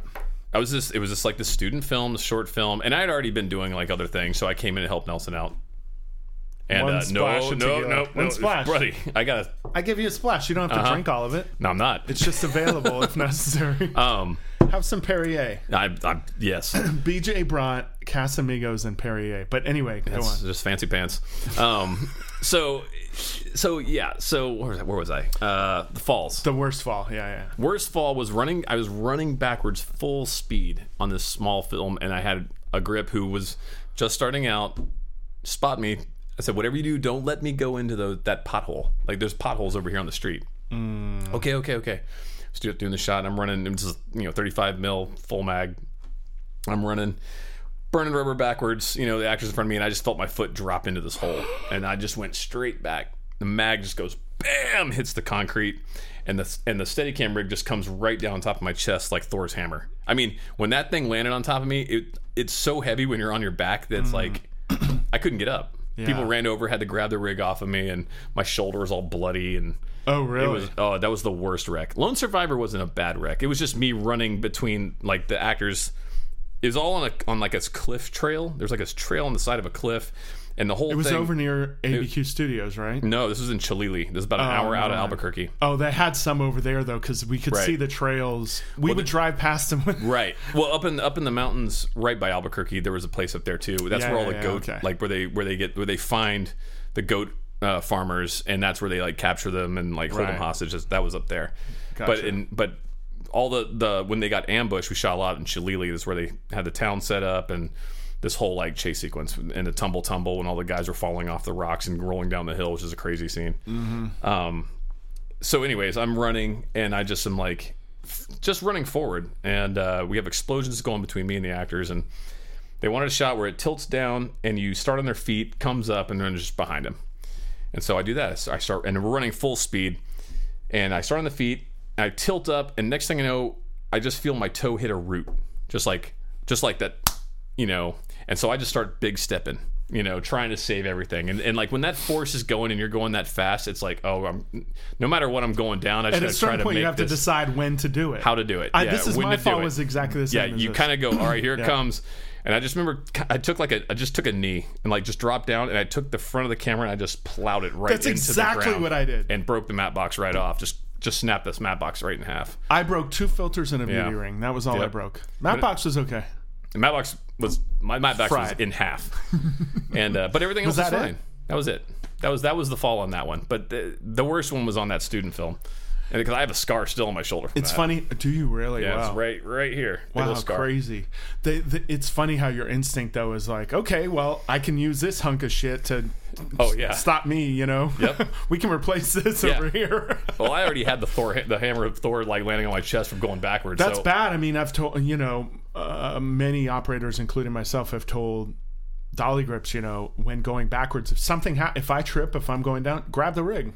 Just grab the rig. I can follow my ass. But it's like, but if you're going that fast, it's hard for them anyway. Honestly, like, what's the grip going to do? And especially if you're running forward, what are they going to do? I'm not talking about running shots. Yeah. I'm talking about like quickly backwards or something. Yeah. If you just tripped over your own heel or whatever it might be. But the running part, they're screwed. Exactly. I mean, all he can do in that situation is run right next to you and just pick you up. That's it. I mean, but that's it. But no. But the fear is always that you'll trip and fall on your back. Yeah. And then the rig will come or the camera will land in your face. I mean, that could ruin you. But yeah. Well, I had the mag and what was your other bounce. fall? Oh, it was just on the beach, and I just hit some sand. It wasn't. I just basically fell in some sand. Oh, okay. It was like, I fell. Fair I'm enough. up. Minor. Those are my three. So my I three basically major could have falls. had 3 too. I just got once was in a cornfield with these big holes. Yeah. Half of it had been cleared up, and the other so we could shoot that. But they left these giant holes. Yeah. So I stepped in one of those holes, and it happens. The DP caught me. Yeah. So I didn't fall. Yeah. I would have kind of fallen on my ass probably. Right. Taking a fall is never good. And especially just destroys your whole mindset because it's once you go down, you're like, oh God. Then it's like, I'm holding a production, and everyone's looking at you. And mine was the first day on a show. Well, it wasn't my first day, but it was my first Steadicam shot. Yeah. And it was stunt thing running, and yeah. And I've told the story on here before, and I did literally the same exact thing as you. I hit a little bump, same thing. Yeah. But my toes hit that root. I'll never forget. I felt it. It's like that. It's like that. Just that root just makes you just go right into an instant stumble. And when you're running, it's like that one little thing. It's the giant steps. Suddenly you're taking the biggest steps that you've ever taken in your life. And you're like, if I take a slightly bigger step, I'm going to split myself in half. Yeah. And now I must crash. Yeah, exactly. Right. That's exactly what it is. Exactly it's what it was. Time to crash. Time to crash. And it's coming. So, I mean, I had a close call in the ocean up to my knees in low mode with, oh God. Yeah. I've told that story on here before too, but what else? Oh, The Disaster Artist. Oh yeah. Again with Seth and Franco and all those guys. That's another thing. How was that? But did Brandon shoot that? I can't remember. Brandon did shoot that. Yeah. That's a weird one for me because during that time, it's just strange. Okay, so my grandmother was basically passing away while I was shooting The Disaster Artist.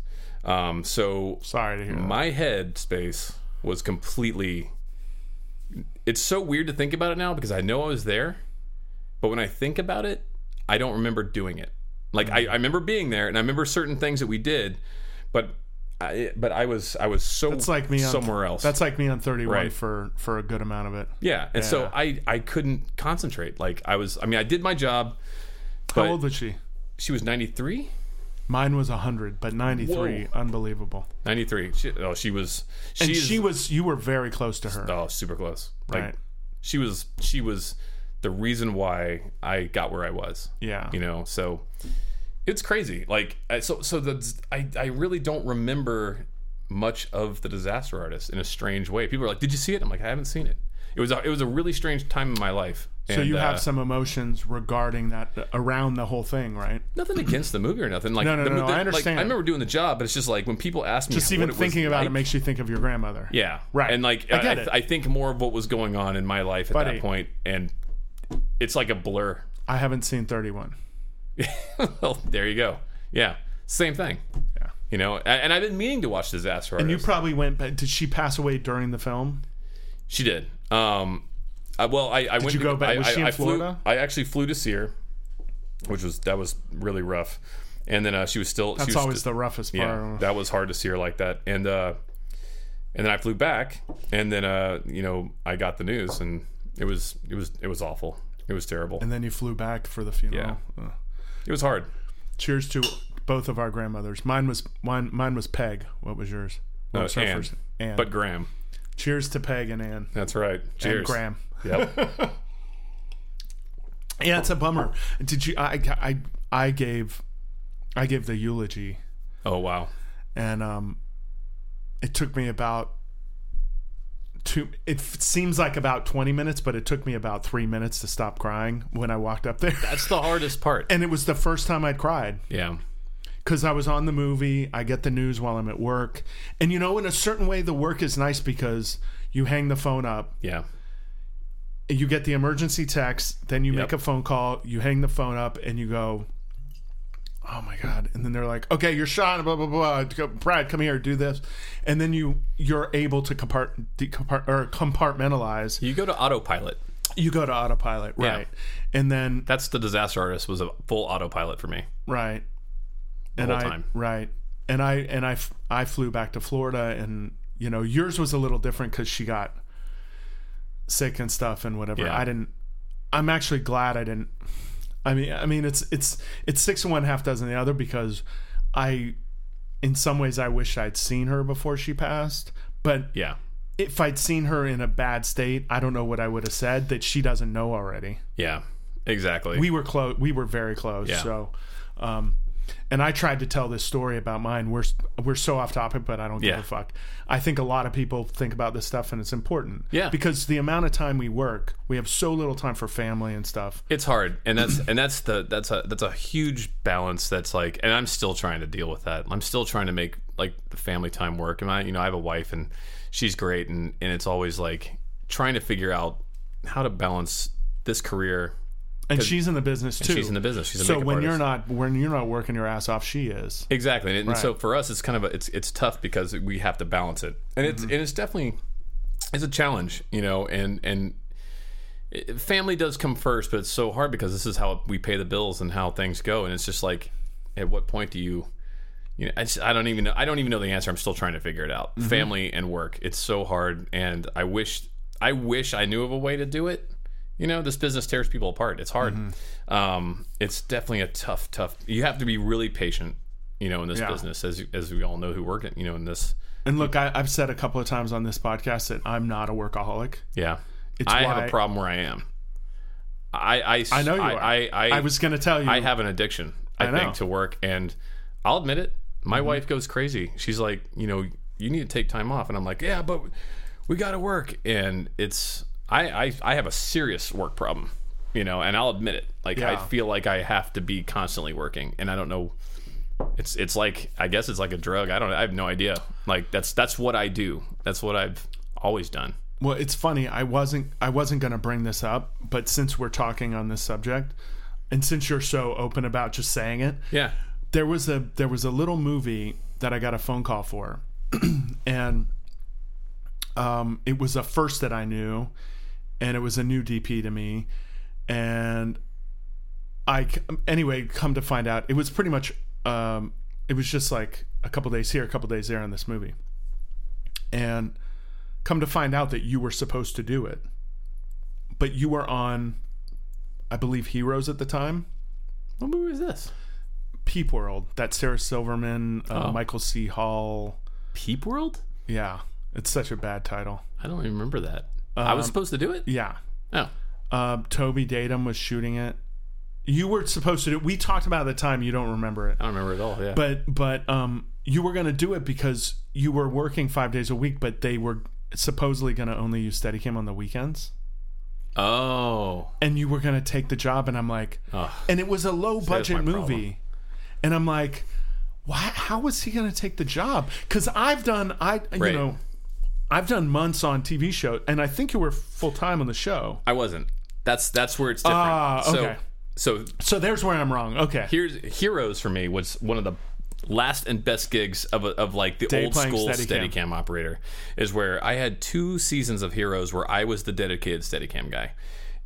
That was awesome. I wish there were still those kind of moments now, but there's not. You don't see that anymore. You either have to be the A or B Steadicam guy. So I had the luxury of, with Heroes, which was awesome, where they would be like, Oh, we need you like 3 days a week, 2 days a week. And sometimes I'd go in at 8 o'clock in the morning. All right, Steadicam's first up. All right, I do this long Steadicam shot. 10:30, bye. You're wrapped. Yeah. Full day's rate, 10 hour and your full rental. Perfect job. Until like everyone's like 24 is awesome. It's all handheld. We got to go to that look. And even Pete Mercurio, the other operator, was like, "Oh, handheld." He's like, "I'm not. No, man." He bailed. He didn't bail, but he did it. But it was still. It's like they created a show that had feature-like movement to it. You know, all the shots were very composed, very like thought out. You know, I love that about Heroes because it was like the shots were like really like a movie. They looked like movie shots. Yeah. They were really well done. Yeah. And but then the whole handheld revolution took over, and that's when everyone's like, "Oh, we got to make it more like that." And that's kind of where it turned. And so when that happened, that's where I was like, "All right, I'm out." You know, because you guys aren't going to call me as much anymore, and I can't be on. I would refuse to take work actually at that point.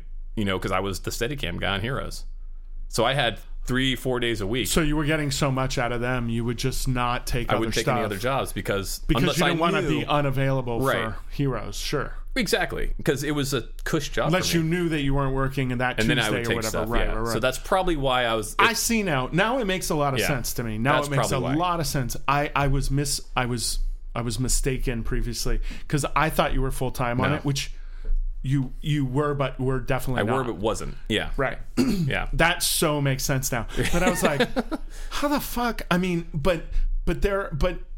I didn't do it. The question is, would you? Well, it didn't shoot on weekends. That's what ended up happening. Got it. They changed all the schedule. I don't know why. Yeah. But they heard I was available. Good. Well, I'm glad you got it. Believe me, you didn't want to. We did a shot on the roof of the LA County Courthouse, which had, I don't know how many characters in it, a whole lot. Oh, man. It was like a 5-page shot. Yeah. And so we did it. This was the first shot I ever did on the movie. We did it like 30 times. Oh, that's terrible. And finally, and I'm like, well, cool though. I've got this cool oneer that's pretty interesting, and it's got this great background, LA in the background. And I'm like, this is actually pretty cool. I mean, it sucked to do. It was hard, but it's fun. Right. Figuring it all out and working with the actors on movement, and because certain actors had to move me from one person to the next and the whole thing. And that's really, really fun to deal with. And then so finally they're like, all right, we got it. And I'm like, fuck yeah, cool. And then, you know, I'm docking my rig and the director goes, okay, so let's go in for coverage. Oh, that just kills you at that point. You're like, and I'm really? Like, what? Yeah. I looked at the DP and I'm like, what is he talking about? Yeah. And he goes, I don't know. Like, he didn't even know he was going to do coverage. Then the guy wants, and he wants it all on Steadicam, of course. It's got to look the same. Remember? It's all got to look the same.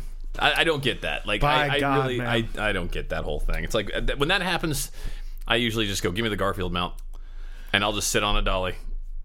It's an interesting moment I'll tell you about in a second. I'll tell you about that in a second. And it was this great cast. It's, what's the guy's name from The Office who played Dwight? I've never seen The Office. What? Oh, it's so funny.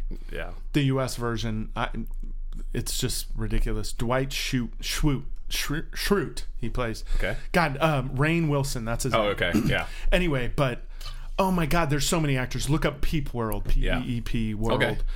It's Sarah Silverman, Ron Rifkin, Michael C. Hall, Rainn Wilson. Oh God, there's like 3 other really awesome people in it. Anyway, my brain is. Oh, Taraji P. Henson's in it. She's great. Yeah, she plays Rainn's girlfriend. God, the woman who wrote the book. I don't know what you know me from. She's so good. Anyway, okay. I love her, so I can't believe I can't think of her name. But anyway, it was this great cast and a crappy movie. But but the director wrote Coming to America. Oh wow. Which is a fantastic film. Oh, wow, indeed. Yeah. That's cool. So I had these really awesome conversations. He's like, oh, yeah, I knew Eddie when Eddie was 16. Jeez. And I like helped Eddie, and I was a writing partner of Eddie's. That's cool. Like, holy cow. It's so cool. Yeah. But he didn't know how to. I mean, I think he's a very nice guy and all that stuff, but he didn't know how to direct a movie. Yeah, well, that happens a lot. But okay, yeah, it does. It happens too often. Yeah. But on the other hand, this was a bit of an extreme. But yeah. But he's a legend because he wrote like a couple of legendary movies, and so you know. But and you've done a lot of directing. We don't have long to talk about this. I'm sorry I didn't get to it sooner. Dude, I've enjoyed all this. This is great. Oh, good. Okay, cool. Yeah. You directed Hatchet 3. Mm-hmm. Has there been a Hatchet after? There's been a Victor Crowley. It's like basically Hatchet 4, but like a spinoff. It's like but they just didn't want to call it Hatchet 4, I guess. I don't know. I don't have anything to do with the Hatchet movies anymore. Why after not? That long story. Oh, got it. Do you care to tell the long story? Not really. It's there's a lot of let's just say I learned a lot. Okay. And it was an experience. Like, I'm happy with what we did. Is it maybe fair, and I honestly don't know anything about this, we haven't talked about this, but is it maybe fair to say that things didn't quite work out the way you wanted, maybe, or I think a lot of things didn't work out the way I wanted. Okay. And things, let's just say a lot of things and a lot of people presented themselves in a light that I never saw before, that I really kind of saw at the end of it all. And that's just kind of how that's what I got out of Hatchet 3. I'm happy with what we did, but it's like, it was a good experience, and you know, it's made me stronger as a director through the other things that I've done, you know, which has been, you know, mostly the Slayer videos right now that I've been doing that have been pretty awesome, where I've been able to write them, and I just write these things and we go out and do them, and cool. Call in favors. It's been it's a lot more fun when you're actually writing and doing your own stuff. Let's just put it there. Yeah, you become a creator. Yeah, that's right. Been the most exciting part. And on Hatchet 3, you were in some ways piggybacking off of what other people had done, and also taking somebody else's material. And I had to take what was written, and I had to try to keep the same tone and the same vibe of what the other movies were, which were very B-camera campy, which isn't really, you know, I took Hatchet 3 because I wanted to direct. You know, I love directing, but it's like I took that to have a first feature.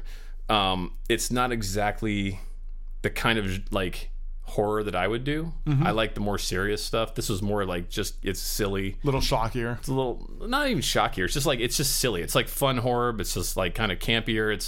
It's kind of cheesy. Well, I didn't say shocky. I said schlocky. Schlocky. Yeah. Schlocky. It's very schlocky. Yeah. Okay. Yeah. And so we had to keep it in the same vein, but I wanted to change the look of it. So I tried to make, the one thing I'm really happy with what we did with it was we made it more look like more like a movie. Because the other ones, the first one was 35 millimeter, and then the second one was shot on just a red one, and it looked like digital. I was not a fan of it. Mm-hmm. So I was happy with what we did with the look of it, and kind of and some of the stuff we did that way. It was, you know, it was cool, and some of the kills. Yeah, but there's good and bad points. Sure. Yeah. Well, I mean, the number one good, I assume, is being able to direct a movie. I mean, yeah.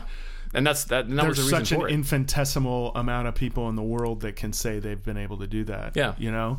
And to have somebody, you know, you had relationships with the producers and stuff, and that's how it happened. You worked on the first two, right? Yeah, I was the operator in the first two. Right. So it's pretty awesome. And I mean, that's a large leap for them to take. It was a big step. To bring you along, and that's cool. Yeah, it was very cool, and it was a very great. It was a good and a rough experience, you know. And I learned a lot from it. You know, so, I mean, think about your first Steadicam job. How rough was that? So rough, right? So rough. Was it as rough as that? Especially not being a camera guy, like being a grip and trying to come in and be like, yeah, all right, yeah, let's mount the camera and you know, I'll take the 13-1. Yeah, exactly. Hey, well, what? You know, so yeah, I learned a lot with that too. That's why I made all my mistakes on student films.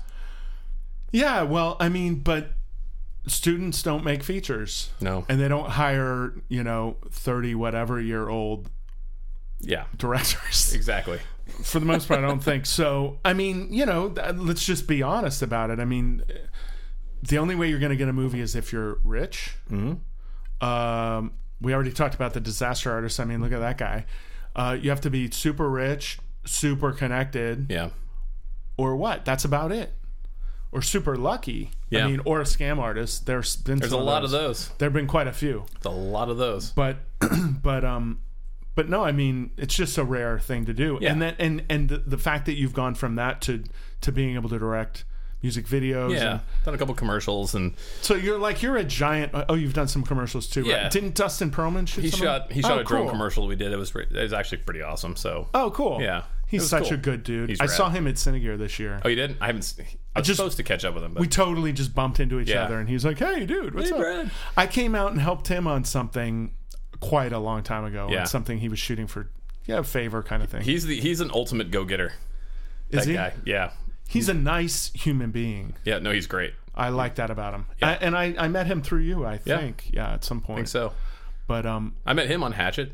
Actually, I met him on a student film. Oh.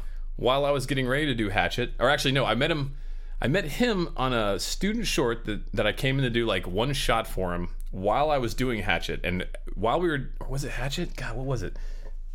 No, it was this really awful Western that I was doing called... it was this terrible hip-hop... It was a hip-hop Western. Oh, God, what was it called? Oh, it was terrible. Anyways, so we lost our second AC. And I met Dustin on this little student film. And so he was like... I mean, Dustin's no shame. He's like, hey, if you got anything, man, I'll come out and work. So this guy didn't show up one day. And I was like, all right, well, I got to call this guy Dustin. So we called Dustin up, and he comes out. And that's how Dustin became buddies with me. And we just... Hit it off, yeah. That's funny. Yeah. It's this business. It's like it's who you bump into and who you meet. Mm-hmm. There's a big part of it. Mm-hmm. It's who you meet. You know what? That's really interesting because that's what I was trying to get to previously when I was saying like I was stupid and turning jobs down for money at the early stages, and you were taking everything. That's what I was trying to say. Was you encompassed? It's who you meet. It's who you meet. And when you meet more people, there's more who's. Oh, 100%. Yeah. I mean, like Phil Parmet, he's a DP I work with. If I had not worked for Phil Parmet, I would never would have met Rob Zombie. Right. And I never would have done those movies. And Phil... Would you have met Brandon Trust? No, because... Right. Well, actually, no, I might have, because Brandon called me before to do a movie. I think it was like Pulse 3 or 4 or something. He was doing some movie in Shreveport, but I didn't do it. But because I was doing The Collector with Marcus Dunstan. Who you're going to meet for who I'm about to go have dinner with. Dinner. But maybe I would have met Brandon. I'm glad I met Brandon. I love Brandon. But Brandon's a lovable guy. He's awesome. But if I would not have worked with Phil on these Scotty Conn movies that were so weird, he really put his neck out. And whenever Rob was wanting a Steadicam guy, he brought me in to interview. And I was like, hey. Yeah, you have to be zombie approved. I was zombie approved, and that's what Brandon called me or texted me when I got Lords of Salem, and he said, you are now zombie approved. You're zombie approved. So yeah, I mean I had to go, and I had worked on Devil's Rejects, and I was a grip on Devil's Rejects. So I met Rob. You're super into horror stuff. And, big time. Yeah, you're a big fan of that stuff. Yeah. And I'm really not. Yeah. But I can appreciate good when good is good, And Devil's Rejects was awesome. Yeah. So when I actually took a day off of, I forgot what I was working on. I took a day off to go re-meet Rob, because I was a grip. I doubt Rob remembered me being there. But anyways, I went, did the interview, and that was that. And so if it wasn't for Phil Parmet putting his neck out for me, then I wouldn't have met Rob. And so then when Phil didn't come back to do part 2, Halloween 2, he was looking for DPs, and so he got Brandon. And so Rob, being the loyal guy he is, said, hey, Brandon, I like this guy. I want these operators. I want David Daniel, and I want BJ. Mm-hmm. And that just goes to show a good character right there. And he brought Brandon to the table, which brought me close to a close friendship with Brandon. And we've been friends ever since. Like, super buds, like go see rock shows together. I know. I always feel like the odd man out when I'm around you too. Although you gotta start wearing more metal t-shirts, dude. I know. I'm like, listening to metal. This Pixies t-shirt isn't doing it for them. They're just like, they're like, no Surfer Rosa here. See, he knows the album. It's because I listen to metal and punk. But you remember, I was in a punk band. But I'm still a metal fan.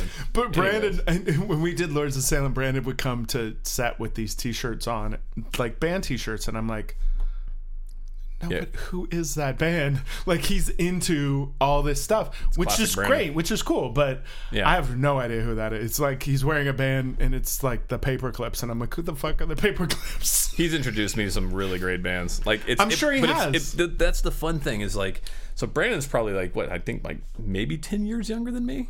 So me as getting older guy that doesn't hear, I'm still holding on to music that I listened to when I was in like 5th grade. I'm like, I'm still like, and so like, when you have the younger people come in and they have all these new bands, he's introduced me to all these awesome new bands. So because he is younger than us. Because he's younger, so he's how old is he now?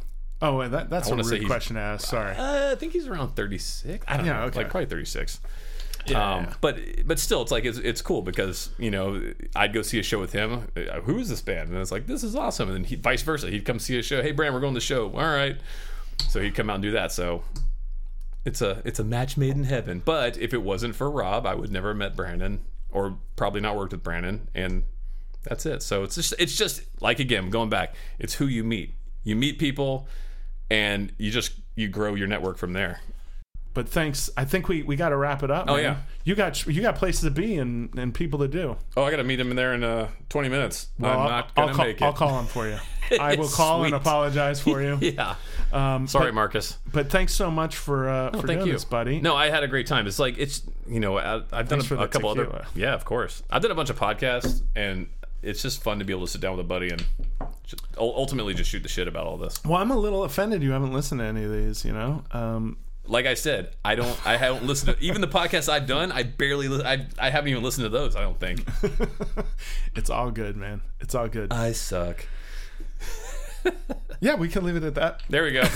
Those are my closing words, guys. And don't make fun of my name. Anyways. All right, Billy John. That's it. Thanks, buddy. Yeah, thank you, buddy. See ya. Bye. Thanks again to BJ for coming and hanging out for a couple hours, and thanks for bringing tequila, buddy. It was great and always appreciated. That's about it. Thanks for listening, and check back next week for another episode.